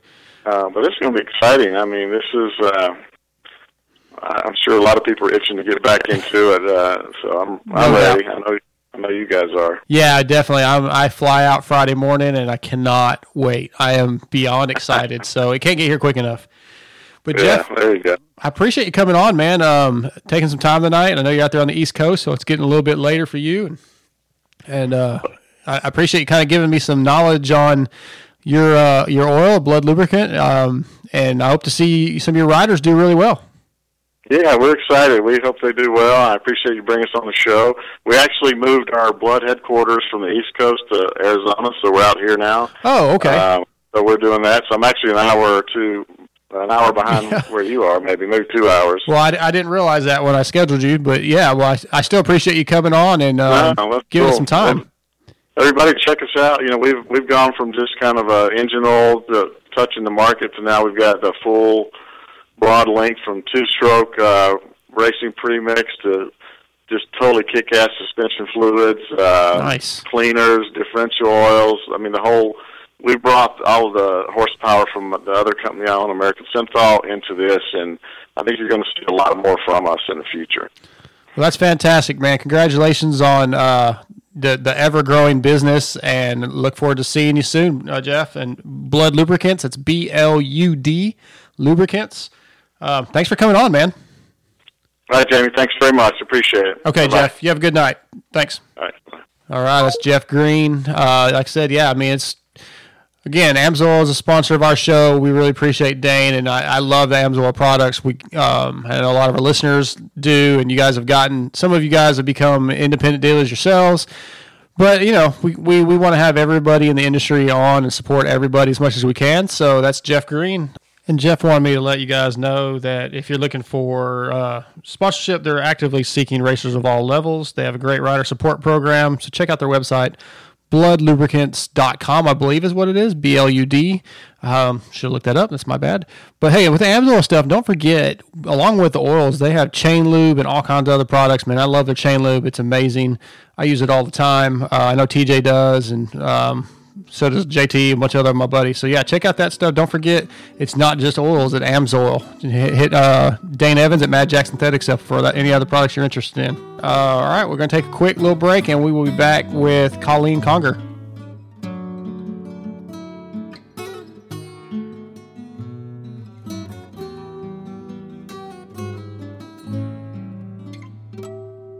We are back, and our next guest of the night is brought to you by All Sport Dynamics. When riding and racing dirt bikes, protection is key. All Sport Dynamics are hands down the best wrist braces available, trusted by many top pros such as Weston Pike, Joey Savacci, and Adam Cianciarulo, as well as NFL and Major League Baseball players and top bull riders. Visit motocrosswristbrace.com and follow them at wristbraceguy on Instagram, or email me, darksidemx3 at AOL for pricing. On the line, we have a very special guest, Miss Colleen Conger. She is at one-legged moto girl, one-legged_moto_girl. Colleen, how you doing tonight? I am awesome. How are you all? Doing really good. Really excited to talk to you. I heard about you through Brian Fullerton with Achirby's, and I checked out your Instagram page and was just completely blown away, quite honestly. Why don't you give us a little bit of background about you and kind of tell us your story? All right. Yeah. So I, back in October of 2008, I came up short on a 90-foot Supercross type double and actually shattered both of my ankles, my tib and fib in both legs of the ankle joints, and was kind of left a little devastated from that. I did about 4.5 years of surgeries trying to fix everything and put it back together. It didn't work out so well. I ended up a right below knee amputee, and then my left ankle is fused. And after going through all that, of course the most important thing to me was getting back on the bike. I think that's kind of the way it is for all of us. We're all a little crazy that way. So right. I've spent the last, I ended up in March of 2013 having my amputation. And I was reading a little bit about that, and that was, you decided to do that on your own. It was voluntary at the time. But you were in a lot of pain, it sounds like, even after the quote unquote healing and rehabilitation. Yes, yeah. So I mean, it was kind of crazy, and they basically told me, "Hey, you have a prescription to be on the couch for the rest of your life. Here you go. You have a prescription to take painkillers and do all this stuff." And that's not, someone like me doesn't take that for an answer. Right. So I started trying to figure out what I was going to do to try to get my life back on track. I'm a single parent, and so that was the biggest thing too, is trying to figure out how I'm going to be able to be there for my kids. Having young kids when you can't move around very well is really tough on you. And so I started doing research and just talking to, as many people as I could about the amputations. And it was basically decided that was my next and only option. I didn't have to do it, but the pain stuff was kind of crazy. I had a lot of nerve pain and everything. And so I actually went through with the surgery, and when I woke up in the recovery room, I was actually like, they had to hold me down because I was so happy and just relieved that I finally had, you know, I guess I could start this next phase of my life and try to, you know, get back on the bike. All of us know, especially us riders, that, you know, we put between 100 and 200 hours on our motorcycles a season, you know, and I was only able to put about 100 hours on my motorcycle in like 4.5 years. And so, you know, just to kind of give you an example, this year alone, you know, I have had my 2018 bike for exactly a year, and I have about 180 hours on it. Wow. Yeah, you ride a lot, definitely a lot more than I get to. And it's amazing. If you're listening and you haven't followed her on Instagram, you got to check it out. Like I said, it's really cool. She gets to ride in a lot of different types of riding. She's doing some snow riding. We're going to talk about that in a few minutes. I want to go back to the original injury, though. It's shattering the tib fib. It's painful. It's horrible. But was there something that was not typical with your injury that led to where you had the amputation, or was it just that bad? It was shattered that bad, or was there some nerve damage? Like what led? Yeah. So the biggest thing was the way the bones were shattered. Mm-hmm. So the bottom of my tibias, you know, literally in between the joints there, were so the doctor described it as coffee grounds. You know, oh, wow. They kind of buckled, like the main part of the bone, like just buckled through the knuckle of the bone, the head of the bone. And so they, you know, I mean, I had 4 plates and 40 screws to start with external fixators on both of my legs. And, you know, and we just tried everything we could to get them back together. But because of the impact, the cartilage was pretty much dead to start. Wow. I mean, it's within 3 or 4 months, we knew that the cartilage was gone.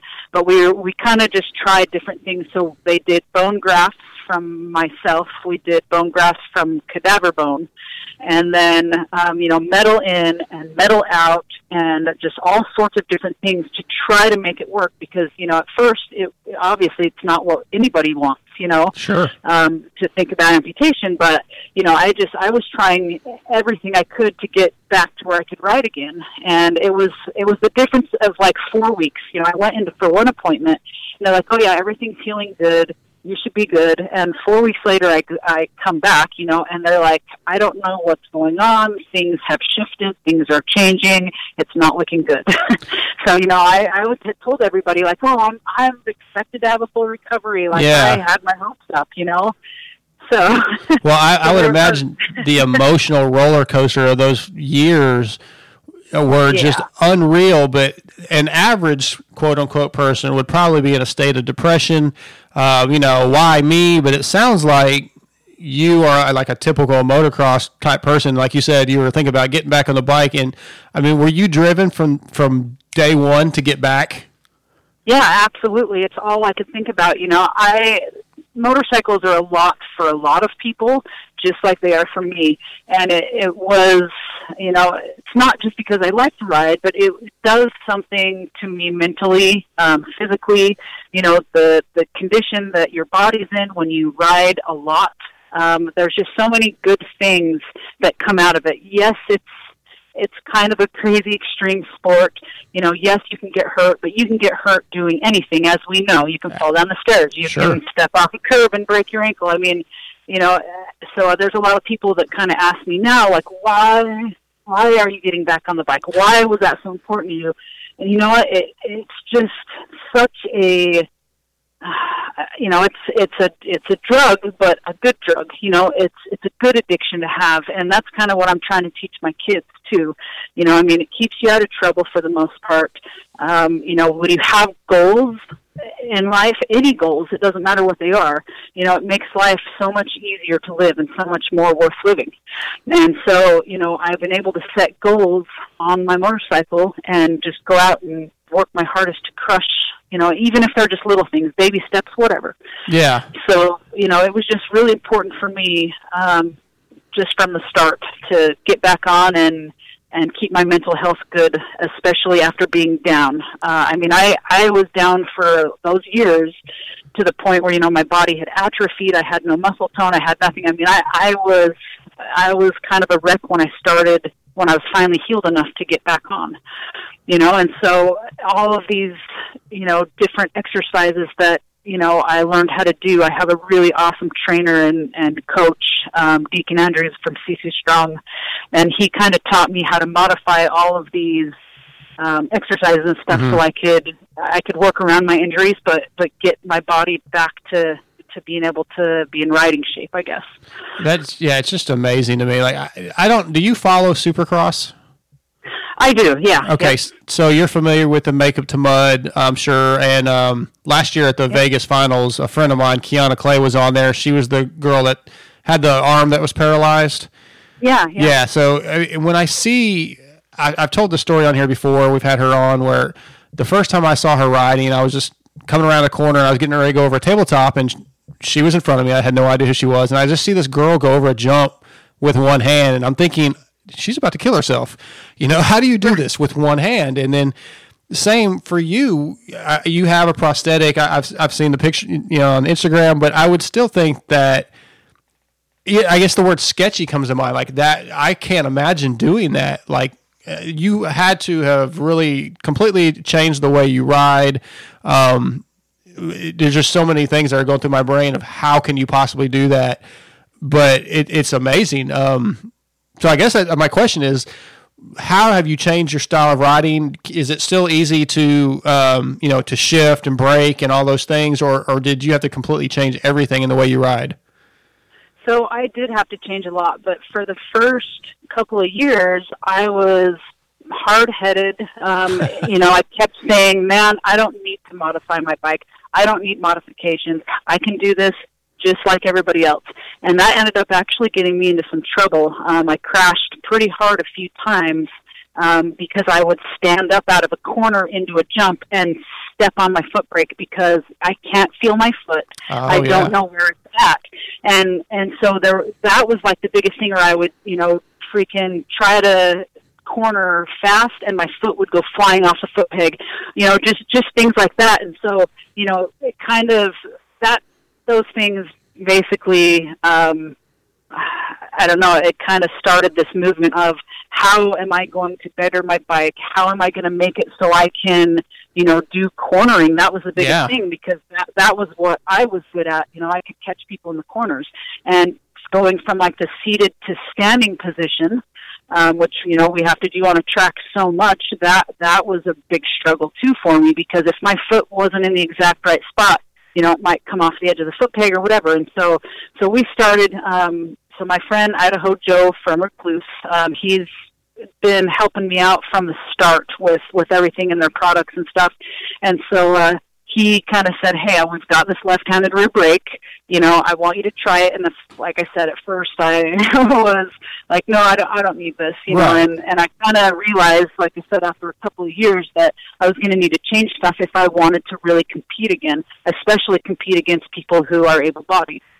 And so I started by, we had a couple of prototypes for a foot peg. So I do like a double foot peg on my amputated side. Okay. So when you have a prosthetic, you can't quite bend your leg back as far as when you don't have one. And so your foot will kind of naturally be ahead of the foot peg, if that makes sense. Yeah, I understand. And so, so we welded up like a double foot peg, and we've had a bunch of different, sets of foot pegs. We've tried, different angles and this and that, and we finally have something that's just awesome and works great every time. I don't have to think about it, and so that's something I should probably put some pictures up so people can see what I do. I get asked a lot by other amputees, I kind of, social media has been great that way, so I can reach out to them and help them build their bikes. But that was along with the left-handed rear brake. So that was another thing that was crazy to learn, because you ride one way your whole life, and all of a sudden you're switching that up. And so, think about if you came into a corner and you didn't have a foot brake, but you're in a panic and you're going to just try to stomp that foot brake or whatever it is. Definitely. Right? I have a lot of people that jump on my bike because, it's race built, it's awesome, and they want to try it out. But then I'm like, look, don't kill yourself because there's no foot brake. And always, every time they're like, man, that scared the crap out of me or whatever. So yeah, I can imagine. So it took me, I spent a year really focusing on trying to get used to that left-handed rear brake. And the crazy thing is now I feel like I have more control of my bike than I ever did even when I had a leg, because having those brakes on the handlebars, kind of like a mountain bike. You can come down these hills, where I desert race, coming down like the goat trails and the crazy hills and all this stuff.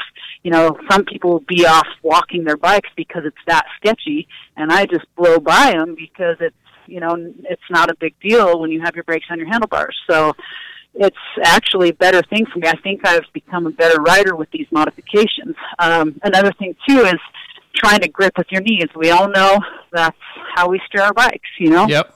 I was going to ask you about that. So, yeah, my prosthetic would just slide across the side of the bike.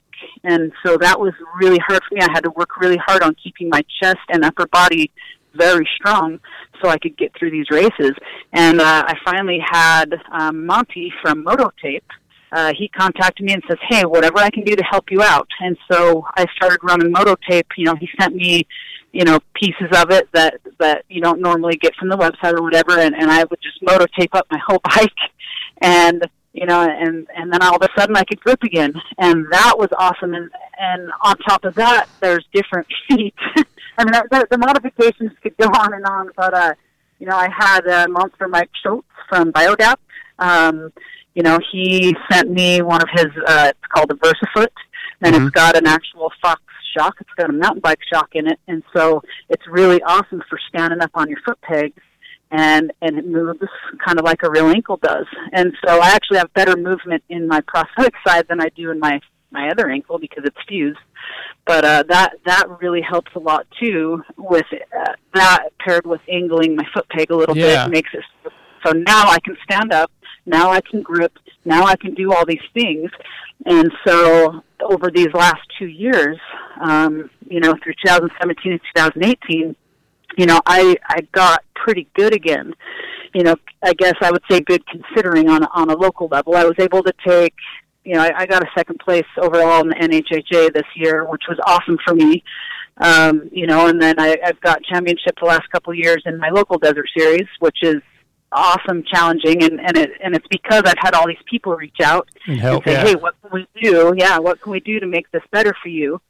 And so between Recluse and between having the Biodap, the VersaFoot, the Mototape, like all these things, having my friends all try to figure out the foot peg thing, and then also having them come out and like help me get over the head stuff, coming back from an injury like that. And so I've had so many people just network together and get me back on this horse, and and that's helped my confidence, huge. Yeah, well, your story it highlights a number of things. One, how much determination and passion you have for the sport, but it also what I harp on or bring up all the time is what a family this sport really is. That people come out and help. I'm sure you've had competitors help. It's just, this sport is just such an amazing thing. And that's one of the reasons probably you had the drive to get back to it, is because of how wonderful this is. But you're an incredible person. People get a hangnail and sit at home and cry, and you had a major industry injury and are back to racing and working on here shortly on doing a pretty incredible feat coming up. Why don't you tell us about what your plans are coming up in Aspen? And that was one thing. So this definitely was a surprise to me. I got invited to come try to qualify for X Games. I got told that they're going to be doing an adaptive class. So again, I'll bring up Monster Mike Schultz. He's always done the adaptive stuff, and he's just awesome. He's been a huge inspiration to me. And, he calls me up and says, hey, do you want to race snow bikes in X Games? I'm like, are you kidding me? Who wouldn't want to do that? But I'm like, hang on, I got to try to get a bike. Let me call you back. So I called, a couple of sponsors that I have that have helped me out on in the local scene, and we put some stuff together, and I was able to get the materials to build a bike. And I work kind of part-time as a mechanic for a local shop here, and so I got to build my own bike, which is awesome. That's one thing that I love, is that I get to build all my own race stuff, and which is kind of different for girls, but yeah. And so I went out to Minnesota and got to qualify. And there was just the most amazing athletes around me. For the first time, I got to meet and ride with other adaptive athletes. Oh, cool! Something I had not got to do. All of the racing and everything that I've done have just been, in our normal series. And so I got to meet some other people that have similar stories, and, that kind of have, we all have different backgrounds, but we all have this passion for riding that's just amazing. And so I've got to go out and kind of have a crash course on track riding a snow bike. I've been on the snow bike before, but I hadn't really been on the track. Yeah. On one. And so it was really cool getting to go out and train for a week at ERX. Joe out there, Joe Duncan, was awesome, just welcoming, invited us out, and they were really excited to have a girl. I'm the only girl. So that was kind of cool, and got to go out and learn. And so pretty much since then, I've been riding. I just rode the last 4 days. We had some awesome powder here the last couple days in Utah is where I'm at. And so I'm just working really hard at hopefully being able to get on the podium in Aspen the 24th to 27th. We're going to be racing on the 26th out there. So, well, I definitely cannot wait to watch that and see how you do. It's just, honestly, it's just inspirational, and it's really amazing. You have a lot more drive than most people that I've ever met, and it's just rad. It's a really cool story. So you guys, if you're listening again, Colleen Conger, it's KOLLEENCONGER. Check out her website, ColleenConger.com. I want to ask you about two things. You're a single mother. You have a daughter, correct? I have two daughters. Oh, I have two an 8-year-old and a 18. Well, my 14-year-old. Sorry, my 13-year-old just turned 14 2 days ago. So, yep, I do. So, and they both ride. My 8-year-old races desert with me. It's awesome. Really cool. Well, I was, curious, when you had your accident, and then started to ride again. How were they supportive, or were they scared that mom's going to get hurt again? How was their reaction to that? It's pretty traumatic for a young kid. So I actually had my 8-year-old just after my accident. So she's never known anything else, than mommy now. Yeah. And my 14-year-old was about 4. And so it hasn't really been, at least it hasn't been a concern that they've brought up to me. I think that, the main thing has been showing them that, you don't need to let something like this get you down. If you work hard for it, no matter what situation your body's in or whatever, you can achieve these goals, and get through life, even though things might not be, I don't know what the definition of normal is. I've actually asked this a lot, but things might not seem normal, I guess, say, compared to other school kids or whatever.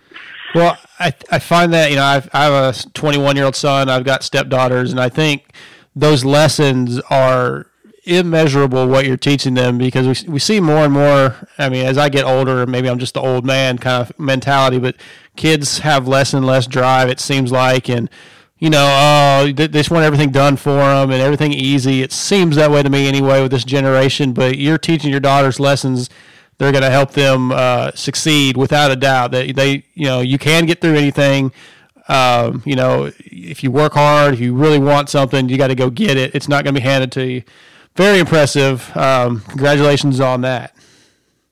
Thank you. It's though I think all of us would be the same way. I kind of tell people that, a lot of people ask why do you get back on the bike, like we said before, and I think just most of us people that are into extreme sports or have passions in life, they don't just give up on a passion because they have a minor setback. No, definitely. I know Josh Demuth real well, and he had an amputation a number of years ago, and it's so crazy when I go out to the track.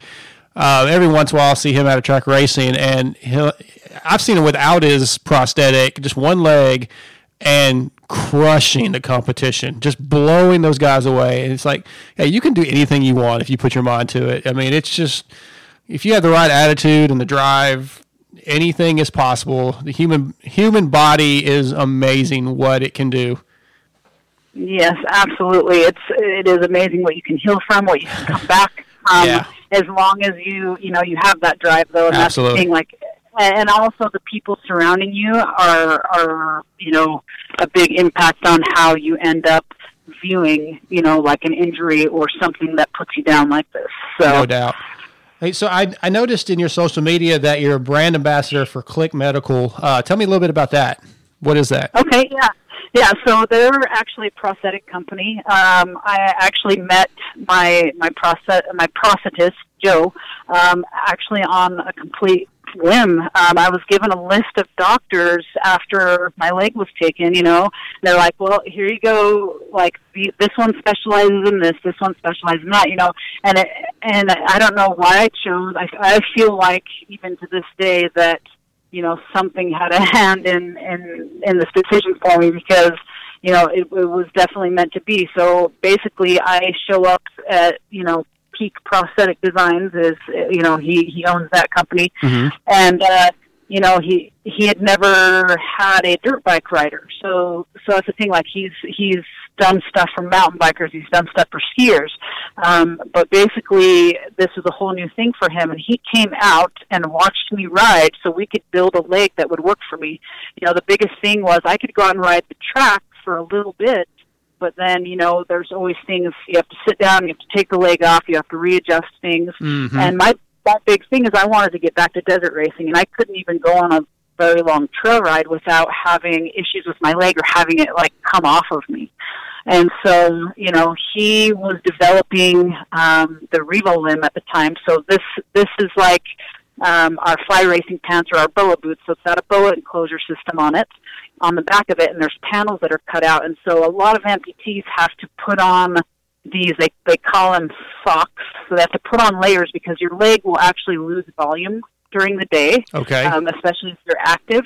And so a lot of the times it will make it so it's not comfortable or it will come off of you. And he's developed a system that you just like I said with the pants or whatever, you can turn the BOA dial and it will tighten the string up on these panels and tighten it down on your leg.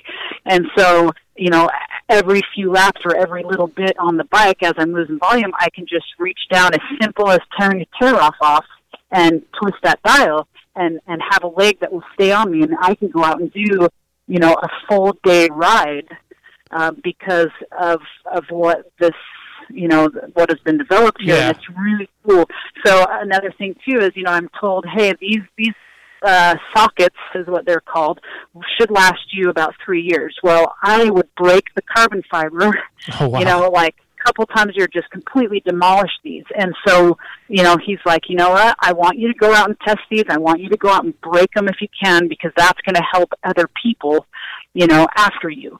And we're going to be able to make these stronger where they need to be strong. And so it's been kind of cool being able to be a part of that. It's been awesome financially, because that's been obviously a tough thing too, having them help me out. And, so basically I go out and test stuff, I break it, they fix it, and, it's helping both of us out. So it's actually pretty cool. They've come a long way. So Joe, the owner, he goes all over the world and trains people to build these sockets basically in the same way that he's had to build them for me. Yeah, that's very cool. And that's funny that you mentioned the Fly Racing BOA. They're a sponsor of our show and a great product. But yeah, that whole idea, what you said, makes a lot of sense. That's really, it makes a lot of sense that would work. And it's a good thing that you found somebody that was just right for you, apparently. Yeah, yep. I mean, like I said, it was meant to happen. Yeah. So it's been pretty good. An amazing story. You were quite the woman, clearly. Your story is very amazing. I hope that our listeners will check it out and follow you. And really, I can't wait to watch you at Aspen. That's going to be very exciting. I'm definitely more excited to watch that now than I was beforehand. I've never done the snow bike type thing, and I would think that would be a blast to try. I got to get up where there's some snow as soon as I can. I'd love to have you. We've got a couple extras up here, so if you can make it up to Salt Lake anytime, we'll take you out and show you a good time. Definitely. We'll have to take you up on that. Colleen, thank you so much for coming on tonight. Again, very inspirational story. Thank you for doing what you do and taking some time tonight for us. Yeah, thanks for having me. I really appreciate it. Absolutely. You have a good night and good luck at Aspen. All right. Thank you so much. Okay, Colleen. Thanks. Bye. All right. Bye-bye. Colleen Conger. Check it out, man. Once again, at 1, that's the number 1, legged _moto_girl. This chick is doing things that I probably would not be capable of. I don't know. She's badass, clearly. So if you guys haven't heard of her, check her out. Give her some support. We're going to be pulling forward Aspen at X Games, Winter X Games. It's going to be pretty rad. Okay, another break, and we will be back with Cole Seeley.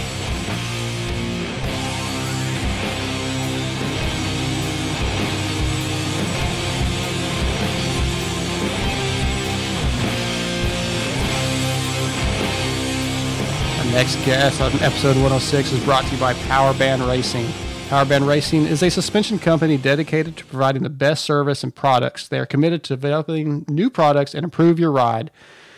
They are a WP authorized service center and trusted by Ryan Sipes. From mini bikes to big bikes, Power Band Racing has your suspension covered. Contact them at 320-983-3400 and follow them on Instagram.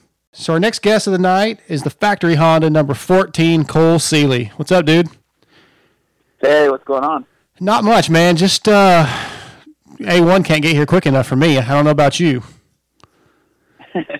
Yeah, it's coming fast. I feel like it was just yesterday I was saying how much time I had. Now we're staring it in the face. So yeah. It's been good. Yeah, just a few days away. I fly out Friday morning. Will you be doing press day or just coming in Saturday?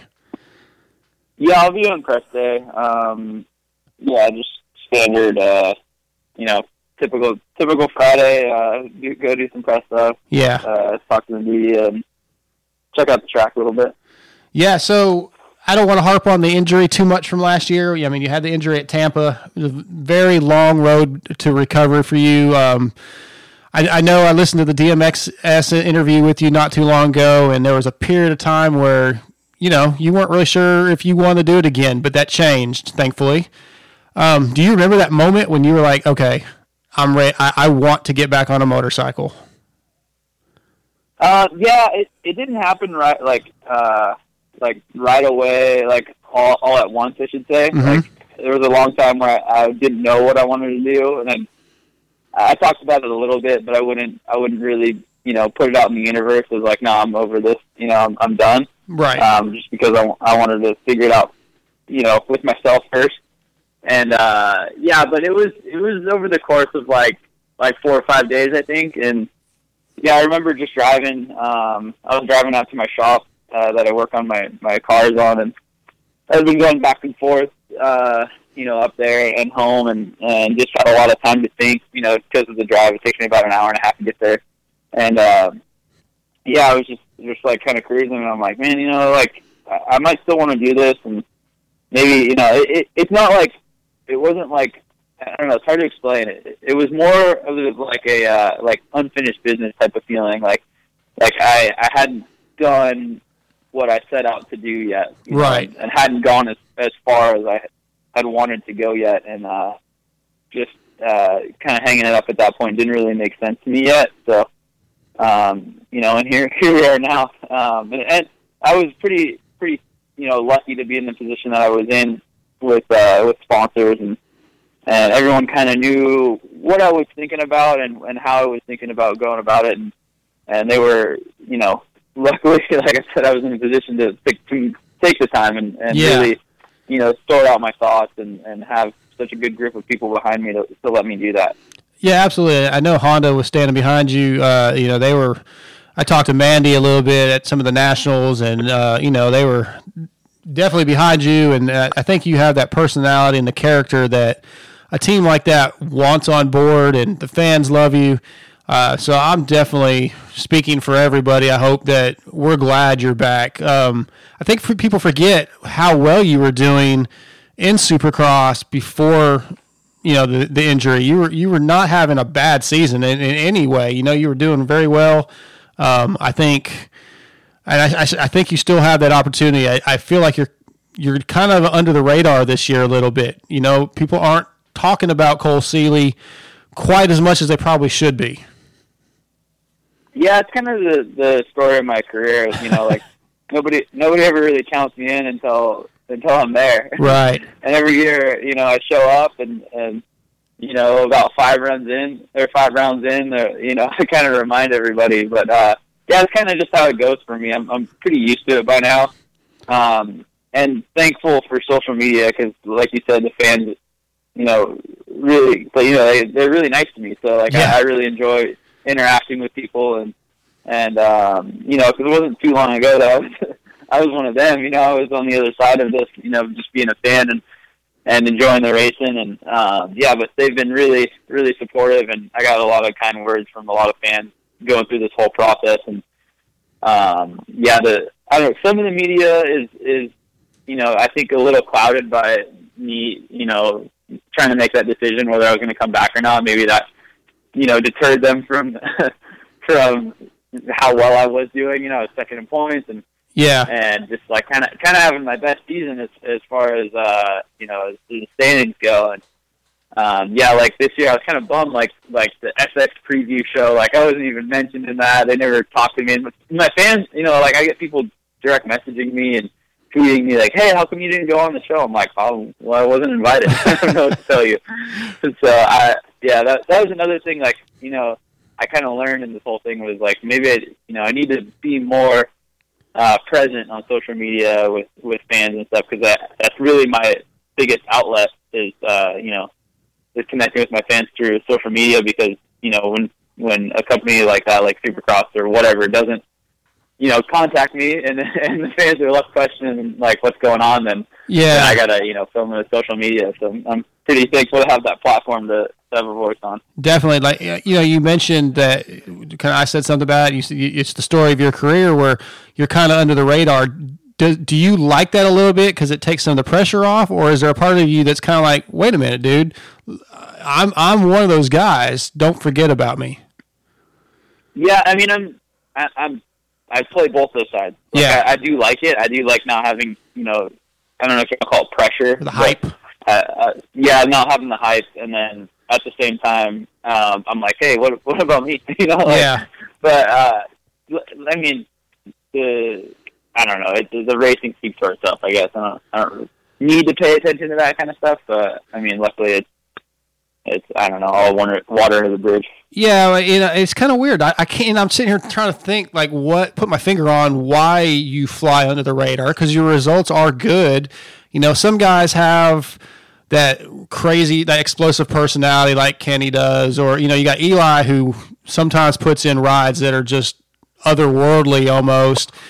But I think you're so consistent and so smooth, and you don't really talk shit. You don't clean people out. Well, you've been known to be a little aggressive at times, but you don't really have Cole Seely does this. Cole Seely's just you're just really, really freaking good. You're so smooth, and it's kind of weird. It's kind of hard to put a finger on why that is that you don't get the hype. But like you said, the results were there last year before the injury, and there's no doubt in my mind that you would have got a win at some point, and I certainly think you still can get a win. There's a lot of good guys this year going in, but there is almost every year. So, yeah, I know that. I always think about that too. Every year we kind of go in oh, this is the most stacked field, and it's always the most stacked field. But I think going into 2016 was probably the most stacked field I've ever been a part of.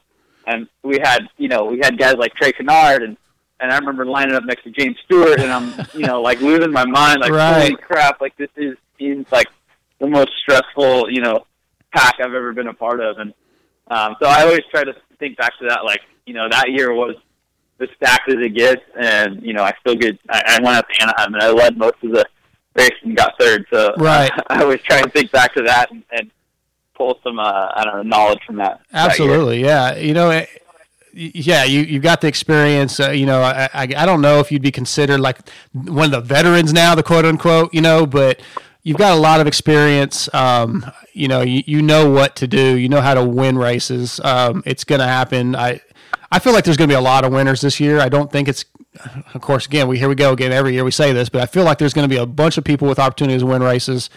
And I certainly don't see any reason why you shouldn't be one of those. Yeah, thank you. I appreciate that. And yeah, I mean, we've been putting in a lot of work. Yeah. You know, everybody's like, I'm the best I've ever been, but it's super, you know, an oversaid thing. But I it's just noise, you know. Sure. I just try and focus on me and you know, take what I learned from the past 4 years going into the Anaheim 1 on a 450 and apply it. And man, it's fun. I'm having more fun this year for sure. Like, I don't know, the past years I put so much pressure on myself, and this year just feels different to me for some reason. Well, that's good. Yeah, I think putting pressure on yourself sometimes could be a detriment. So that's probably not a bad thing. Just go in kind of loose and do your best. I'd like to ask you on that DMXS interview. I believe you mentioned, you know, while you were down, excuse me, you know, you kind of thought about, hey, this racing isn't everything. There's life after racing. You know, I think you had those thoughts probably, some time to think about what will come after racing. You've got your drifting business, the things you're involved with that. But do you right now, today, see yourself trying to continue racing and be like a Chad Reed and a Justin Brayton if you can? Or do you see yourself being like, all right, there's a point where I want to do something else? Well, I want to do something else, like when I'm done with racing, no matter what position I'm in. I've always, like, you know, no matter how much money I have in the bank or no matter how, you know, well I'm doing at the time when I decide to retire, I don't want to stop, you know, being me. And that's like, you know, I'm involved in so many different things, like you said, like the drifting and just so many things that, like, interest me, and I don't want to stop, you know, like, whatever's next, you know, I'm going to be ready for it, but now is not the time. But yeah, I don't know. And now it was actually really cool. Like probably the coolest thing, like, throughout the whole process of the injury was, like, people weren't like, and like respectable people weren't like, you know, oh shit, like, what are you gonna do next? It was never like that. It was like, what are you gonna do next? Like we know you have potential to do. You know, it made me feel like, you know, like I've, you know, made good choices in my life and giving people a good impression on who I am. And, you know, like I had just like some talks with like David Pingree and like people that I really respect, and they like were, I don't know, just really like optimistic for me, you know, and what's the future if I did decide to hang it up. But like I said, it's just not the time to do that yet. But it made me think, like, man, you know, maybe I'm doing good, you know. I'm not just some stupid dirtbag racer, and this is the end for me once I'm done racing. No, I agree. I think you definitely have a bright future, and probably whatever you want to do. Hey, there was a period of time where I was, like a lot of other fans, just could not wait. We knew you were going to come back. Counting the days till the first Instagram video came out, or the first footage you back on a bike. What was that first day like for you, getting back on that Honda and, you know, having a chance to just put some laps in and get the love back for moto? It was a lot easier than I thought it was going to be. You know, like I had 6 months to think about it, you know, what it might be like, and what it's going to feel like and how my injuries are going to feel. You know, I had the typical soreness of, you know, a guy that's not going to be, you know, on the bike for 6 months and not in shape to race. But sure. So, you know, my back was sore, my arms and arm pump and legs and everything was sore. But I remember telling our suspension tech at KYB, like, hey, build me something that's soft, you know? Like, I'm not going to be as fast as what I was when I got off the bike last year, so build me something that's soft. And like the first day, I'm like, oh, we need to go stiffer. Like, I'm already too fast for this stuff. So it came back faster than I thought it was going to. And you know, I really had to keep myself in check, though. Like, like don't overdo it. You know, like, I would tell my mechanic, like, all right, just give me 15 minutes and tell me when I'm there and pull me off, because I don't want to, you know, my blister's got to come back. And, You know, just all the soreness I have to go through it, and I don't want to burn myself out in the first week and not be able to, you know, get back on the bike the following. Definitely. How quick was the progression to, let's say, 80%? You know, from starting out day one to where you felt like, all right, I could hit a set of whoops fast today, or, you know, like how long did that take to get really comfortable and, you know, semi-race ready? Well, I had like 2 months on the bike on the outdoor track, Mm-hmm. so I was pretty ready to go at that point. Like when I got on the Supercross track, it was only like a week when I was already feeling pretty much up to speed, like throwing, you know, tossing the bike into a set of whoops as fast as I could and charging through rhythm sections. It was really, I mean, I got comfortable really fast on the Supercross track. And at the same time, I had like Cincerillo was coming back from his knee surgery, so I had like somebody to ride with on outdoors, you know, and kind of go, like, we were starting off slow and then building speed and getting fast on the outdoor track before we hit the Supercross track. So it was really fast on the Supercross track. Yeah, I bet that, you know, I didn't think about that. I bet that was really helpful to have AC coming off injury at about the same time, because you kind of, you know, starting back out, like you say, starting over again a little bit, but having that guy to help push that level.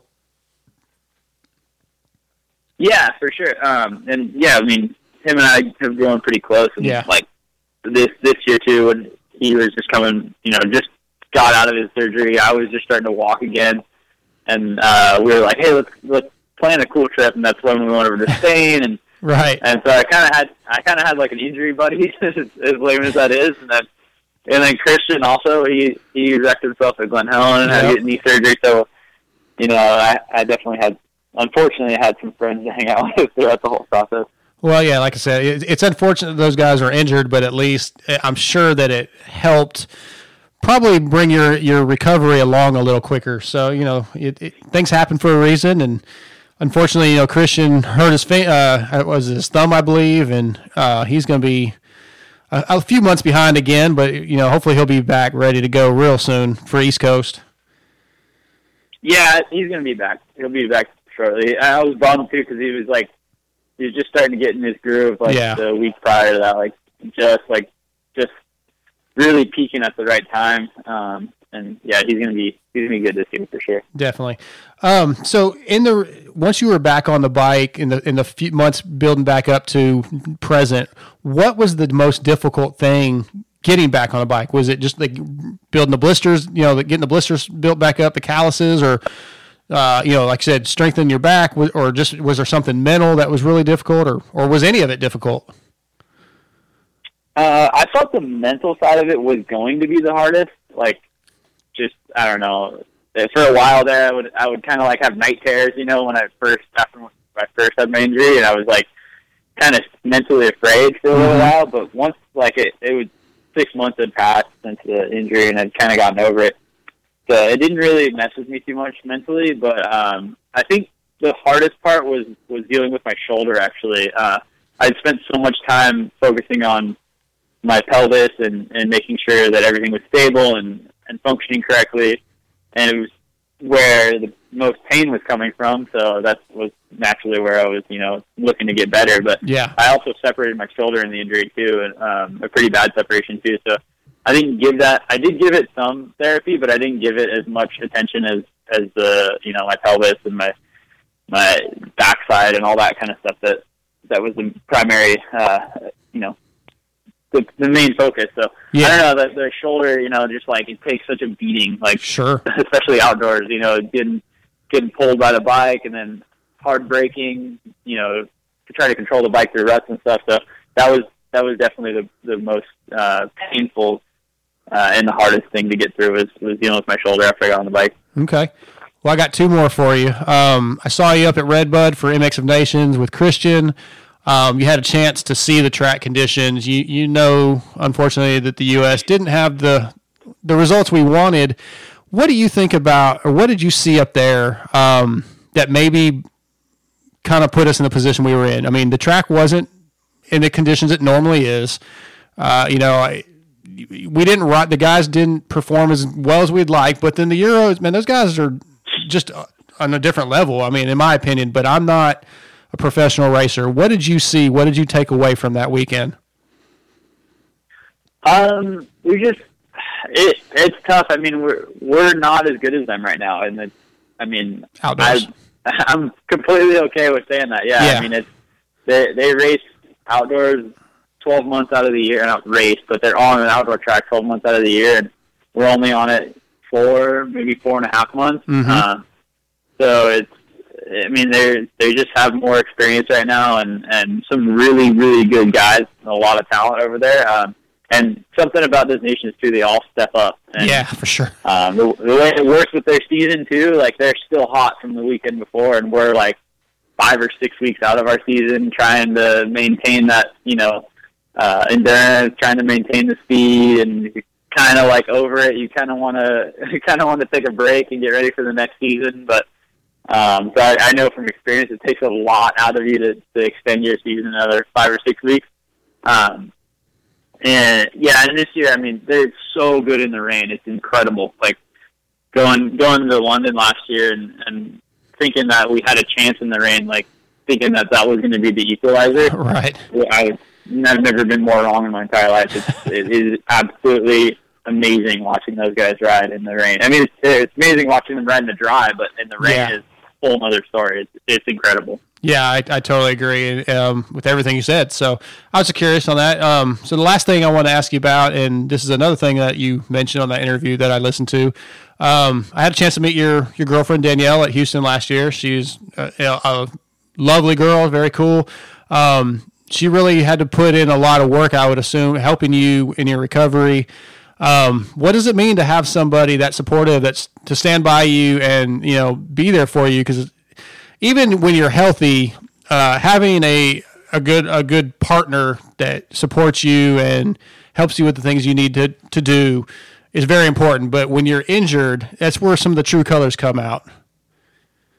Yeah. I mean, she stepped up big time too with that. It was really cool to see because I couldn't really do much of anything for 8 weeks. Mm-hmm. Not walking, I couldn't. I wasn't allowed to even sit up because I had tore my ab off my pelvis, so I needed the actual abs to heal, so I couldn't even really use anything below my belly button. So right. Yeah, she was on it, with getting hospital bed delivered and having to set that up by herself and really just like all the stuff you really don't think of. Yeah. It was huge, and she was a huge help. And I mean, I really could not have gone through that without her, and she stepped up big time when it came time to. Well, that's awesome, man. Cole, I cannot wait to see you come Saturday. I expect big things out of you this year. I guess I'm going to ask you the same thing I asked Benny last week when he was on the show. This is the most important question. Should we pick you for Pulp Fantasy? And I ask that more as a joke because I know you guys. I get tweets about that all the time if I do good or bad.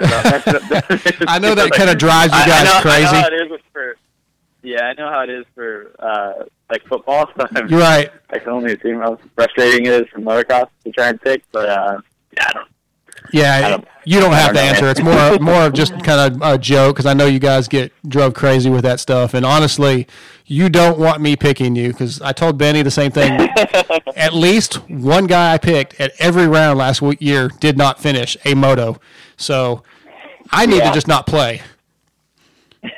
So exactly. Hang up. Well, Cole, man, thank you for coming on tonight. Look forward to seeing you this weekend and watching you throw down, man. I can't wait to see you. Thank you. Yeah, thanks for having me on again, and we'll see you this weekend. Yep, I'll be there Friday, man. Look forward to it. So you have a good rest of the week, and we'll see you then. All right, talk to you later. Okay, Cole. Thank you, bud. Yep. Cole Seeley with American Honda. Right. Once again, one last break, and we'll be back with Donnie Emler Jr. with FMF.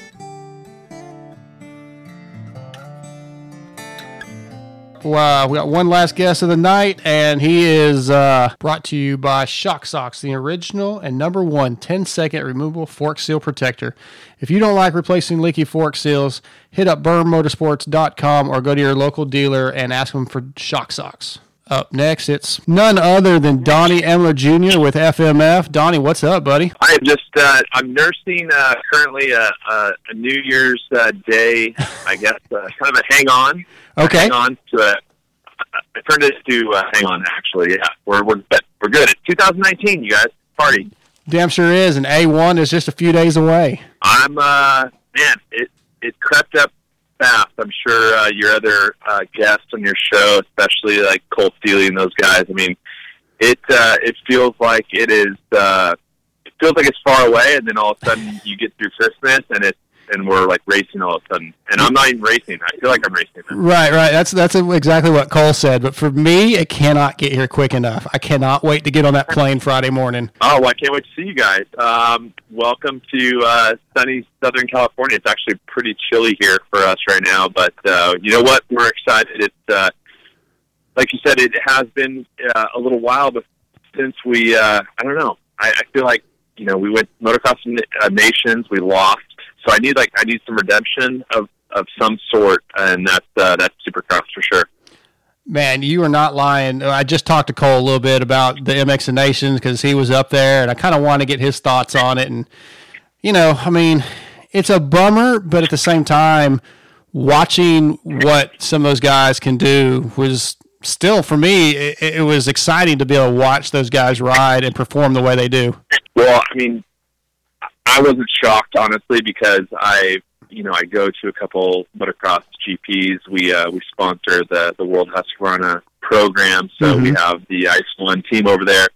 And I was in Lommel this year, and I get to see, Jeffrey Hurling's obviously in the sandbox there, and I've never seen anyone go as fast on a motorcycle in my life. So I kind of knew what was coming for us. I mean, I knew our guys were really solid mud riders, but the Europeans, the different tracks there, I mean, they're good at hard pack, they're good at mud, they're good at sand, and I don't know. I just I knew it was going to be tough, but it's a little disappointing. I'm not sure. I'm still trying to get to the bottom of it. I feel like the Redbud track was a lot different than it normally is. So yeah, there's some fingers up above making some moves. I mean, I knew there was weather coming, but I don't know. It was just a different red than what we were used to. So I don't know. That's the general consensus. Yeah, that was the general consensus. Kind of weird, kind of strange. It wasn't what anybody expected, but hey, it is what it is. It's over. But now we're ready for A1. Jason Anderson wins the championship last year with FMF. I mean, how incredible is that for you guys? Man, 2018, I don't think it could have gone any better for us as a brand and a company. My dad started in 1973, so this is our 45th anniversary in 2018. So to win with Zach Osborne, Aaron Plessinger, and obviously Jason Anderson in the 450 class, and then go outdoors and Aaron Plessinger win the 250 title. I mean, 4 out of 5. That's not bad, and so we're not complaining. I'm having a great time. It's now 19, so it's a whole new year, and man, I'm excited for A1. There's a lot of stuff that can go down. I think obviously everyone knows I'm a bit tough guy, but has had trauma in the past, so we shall see. Obviously, my money's on got the newcomers, Osbornes and Plessingers and the rookies. But yeah. I don't know. It's an exciting time. You get these. I feel like now it's been a while since this many 250 kids have moved out to the 450 class. So it's really going to mix things up. Yeah, I mean, really 4 really, really fast guys moved up at the same time. I mean, if you consider this Justin Hill's full first, rookie year, I guess he rode a couple last year on the 450, but really with him and Plessinger, like you said, Zacho and Joey Savacci, those guys all you know, some of them are a little bit under the radar. I think Joey was under the radar a little bit until he showed up at Monster Cup and showed what he could do. So there's no doubt that we have a hell of a year ahead of us as long as guys are healthy, which that's always the question, I guess.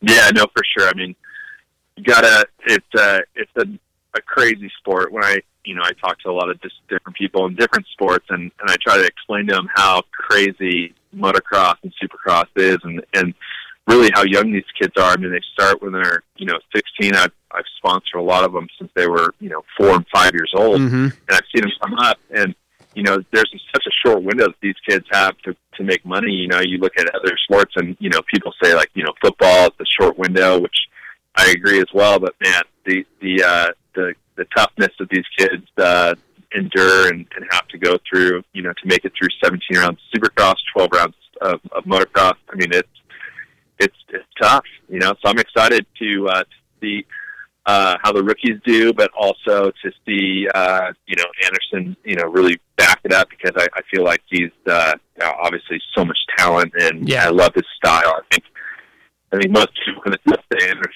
style, like it's different than a lot of a tone rack or whatnot. So I'm excited for the whole season to kick off. Well, I want to ask your opinion on Dean Wilson. I mean, you've given him some support over the years. You're part of that team. I was very surprised that there wasn't a spot for him. I mean, I understand money is what it is. They could get 2 guys, and Zach moved up. It sounds like he's got a hell of a lot, really almost some of the same support just coming out of a Sprinter van. But what do you think about Dean this year? What his chances, and basically sort of being a quote unquote privateer? For me, like I've always loved Dean. I mean, since he was an amateur, he's always a pro circuit kid. So I obviously always tend to go for the FMF guys. But Dean always growing up on the Kawasaki and crushing it in amateur ranks and coming up through the pro circuit team and stuff. And having him last year was probably one of the first years I've ever been able to sponsor him from the FMF side. So I loved it. I mean, I loved having he's so energetic and marketable, right? I think that's another thing that comes into play when you're talking about, okay, how if I'm a guy that's making money at Supercross and motocross and being a pro, but how also can I be marketable and make myself more money, right? I mean, because like I said, it's a short window. Sure. There's very few people that I think are marketable in this space, and like guys like Anderson, Steely, Plessinger, and then you got like guys like Gino, Roxon, I think are very, very marketable for a brand to go and say, okay, listen, this kid crushes on social media. So to see him on FMF last year, on getting a chance on the factory team, I was so super stoked. Obviously, he got hurt, unfortunately, at Glen Helen. But I feel like he still has that support, even though he is a privateer. He's stuck with Husky. I think that they're giving him a little bit of support where they can, and him sticking with FMF as well is super positive for me. And he obviously came back on social media and kind of announced his new program and going on the Sprinter. So, but I think as much stress. I mean, he was actually calling me before he was going to like New Zealand and Australia, and he's like, "Hey, can I get X, Y, and Z, product from you?" And so he's doing a lot of the work, and I'm like, man, that's so stressful. Like, should I be contacting your mechanic or anything like that to make sure you're dialed before A1? He's like, no, just go through me. And I was like blown away. I was like, man, I wouldn't want that kind of stress of also having to order products for my program before I go race. And so that I was pretty blown away by that. Like, it sounded like it kind of helped him like make sure like he knew everything was going to be okay, like to go racing. So I was pretty impressed by that. Yeah, I think Dean has a really good head on his shoulders, man. I think he's still got a lot to do with the sport. I feel like he's going to be back on one of those top level teams probably before the year's out. It'll probably come with somebody else getting hurt, unfortunately, but Dean's just got so much talent, like you say, so marketable. His personality is just second to none. Yeah, it's hard because he's he's doing this obviously on his own, but he's gone out and found some really great support, obviously, with some of the sponsors that he has. Particularly, I saw that he's got Dan Lazarian giving him some help now. So it's if he does get that factory ride, that's the hard part, right? Like you've got O'Neill and all these people that are helping you. I think he's got Alpine Stars and O'Neill gear, and so it sometimes that makes it a little difficult, right? Sure. When you go from that to asking for the help, and then all of a sudden you get a factory ride, and they're like, "Well, you can't have X, Y, and Z because this is our team sponsor." So it's that fine line of, and it happens all the time where race teams contact us. They don't necessarily have the riders locked down yet because they're still trying to find the funding to actually go racing to lock down these riders. But they're telling you that they're going to get these riders, and you're like, well, let me get back with me when you lock down the riders and you got a solid program. And so that's the hard part about any type of racing. You got to have the funding up front to go get the riders, but it's always that you're chasing your tail to get that. So I don't know. I think it's cool that Dean's doing it out of a van. I think obviously Supercross, at least West Coast. I mean, he's doing obviously the whole series, but right. If you're a privateer doing just West Coast, 250 is a little easier to get by. Sure.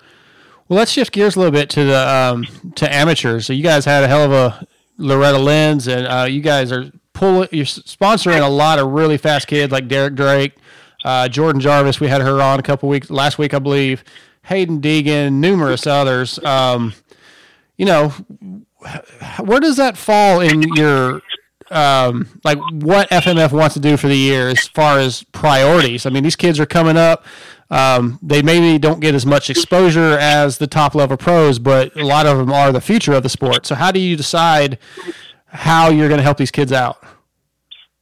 Well, when I started working with my dad at FMF, that was kind of like my focus was like, we've always had a strong amateur scene, but like, how can we make it better? And we kind of advanced that when I came on board, and I was only 18 years old, but obviously I love the sport, love riding motorcycles. I was like, man, if I can just go to the racetrack and get paid for it, and, have fun with the families, like that's rad. So that's what I did. And, we've been building it ever since. And, we really take pride in supporting all these amateur kids.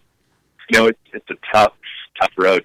Obviously a lot of sports are, but this sport takes a lot of money and a lot of dedication, and these kids now, and it's just neat to see when you go to a place like Loretta Lynn's. I have my kids like pounding on the door right now. Sorry about that. No, that's good. He'll be at Loretta Lynn's in a couple of years, probably. Nice. Go to Loretta Lynn's, and you see like just the passion that families have, and just to get there alone, like the dedication. And I did it in 2013. I always told myself, I got to race this one of these years. I've been coming here for 14 years now straight. I got to race it myself, and just to show these people that like I can actually ride. And we ride here at FMF. So I did it, and I had obviously a lot of help. Like KTM brought my bike out for me, so I went the easy street way. Yeah, these parents are going all out. Getting there, going through two races to get there just to make the final 40. But no, it's important. I think that's obviously the future of our sport. That's what we do as as brands in this industry, and it's important to support the amateur riders because they're giving back so much to all the brands. Whether you're a handlebar company, a motorcycle OEM, or an exhaust company, they're spending money, and so to be able to support them in their journey, that's really, really important. Yeah, definitely. And it, like I said, you guys got some amazing results out of some of those kids. Jordan being a female, with the WMX kind of shutting down this year, and she has goals of going out and making some supercrosses with the guys. That's really incredible exposure for women's racing and for her sponsors. So you being on board with her is going to be a good thing just for females in general. Having women in the sport is huge, and unfortunately, I wish it would get embraced a little bit more than it has. They've Same. done a really good job at creating the WMX series and introducing them to some of the nationals and stuff, and it's kind of tapered back in some of the different types of racing, whether it's the series now is not what it was, but it's still incredible. Like, I go to the off-road races, to the GNCC, and girls like Kayla Jones and all, it's awesome to see that it's not just motocross and supercross, like just women loving to ride dirt bikes. I mean, at the end of the day, like, I learned how to ride with my dad in the back of a pickup truck in the desert, and you go to the desert now here in California and you just see families riding. It's like, that's what it's all about at the end of the day. And so you see where these girls came from, and it's like they probably learned just riding with their dad in the back of their pickup truck, you know? And so it's neat. And it's important for our sport that we're able to include, everyone. It just can't be just a one-all thing, because this sport will never grow. So exactly. Yeah, I totally agree. So I got two more topics. Testing. I know Chris Kiefer has done some testing for you, and you probably numerous other guys test your products. What's it like when somebody like Chris takes out one of your products and says, all right, well, it does this well, but it doesn't do this well? If you get negative feedback on a product, does that bother you, or do you say, all right, we're going to fix it, we're going to make it better? How do you guys, and then one tester may like something that another tester doesn't. How do you decide where you're going to go with that? That's the hard part, sometimes, and we utilize the magazine, the media guy. So it's a race. When a new bike comes out, say a KTM 250, it's a race. It's a race for the exhaust companies, right, to get their product built. And we want to get to the media first. We want to be the first ones to get their hands on it, get them in the magazine or Instagram or social media. We're testing the new FMF pipe, but sometimes that can bite you because you're in such a hurry to get it to them, and maybe a guy like Chris Kiefer goes, I feel like it could have used a little more here and here and here, and you're like, oh, well, okay. Well, that's a bummer, but we're going to go back to the drawing board. We're going to hit it hard again and come back to you in a couple of days, and we want you to try this. So it's good and bad. There's times where obviously it's great because you're the first one to get that pipe to the media guy, but then there's some times where it's like, I don't want Kiefer just because I support him or whatever to say, oh yeah, the FMF pipe was great, but then his testing is not really valid because people can kind of see through that. Yeah. So, for him, it's great because he literally tells us what he thinks, and he helped us a lot with our new Yamaha YZ450 pipe. Obviously working with the race teams and stuff, we build a lot of stuff that goes along with their race motors. So sometimes we're like, okay, well, that's good for production too. But sometimes, you put it on the stock bike or stock ECU, and like in Chris's case, it's like, it's a little, flat here, and we're like, well, our customers don't have factory race motors, so we gotta listen to Chris and hear what he has to say. So it's a little bit of everything, right? You gotta listen to the factory riders, the mechanics, the motor builders. You gotta listen to the guys in the media. So there's a lot that goes into it, and but the good thing is if we come up with a better exhaust combo that we feel is great, we put it right back into production. So, the guys that are, Aaron Plessinger's exhaust that he won with, that's our production pipe. Right. Which a lot of people are pretty impressed with, so that's great. Yeah, absolutely. I run FMF equipment. Love it. I got the FMF stickers on the Moto van, so I appreciate your guys' products and all you do, obviously. So, well, appreciate you guys. Of course, and everyone listening. FMF has a long historical background. That you guys have been around forever. Everybody knows how great the product is. I'd like to know, last thing, what's next for FMF in 2019? I know you released the FMF Drop program, which is like an apparel thing, I guess, like hats and shirts and stuff like that. Or what else is involved with that? Well, 2019. Obviously the bikes come out so early, so everything is available right now for the 2019 motorcycles.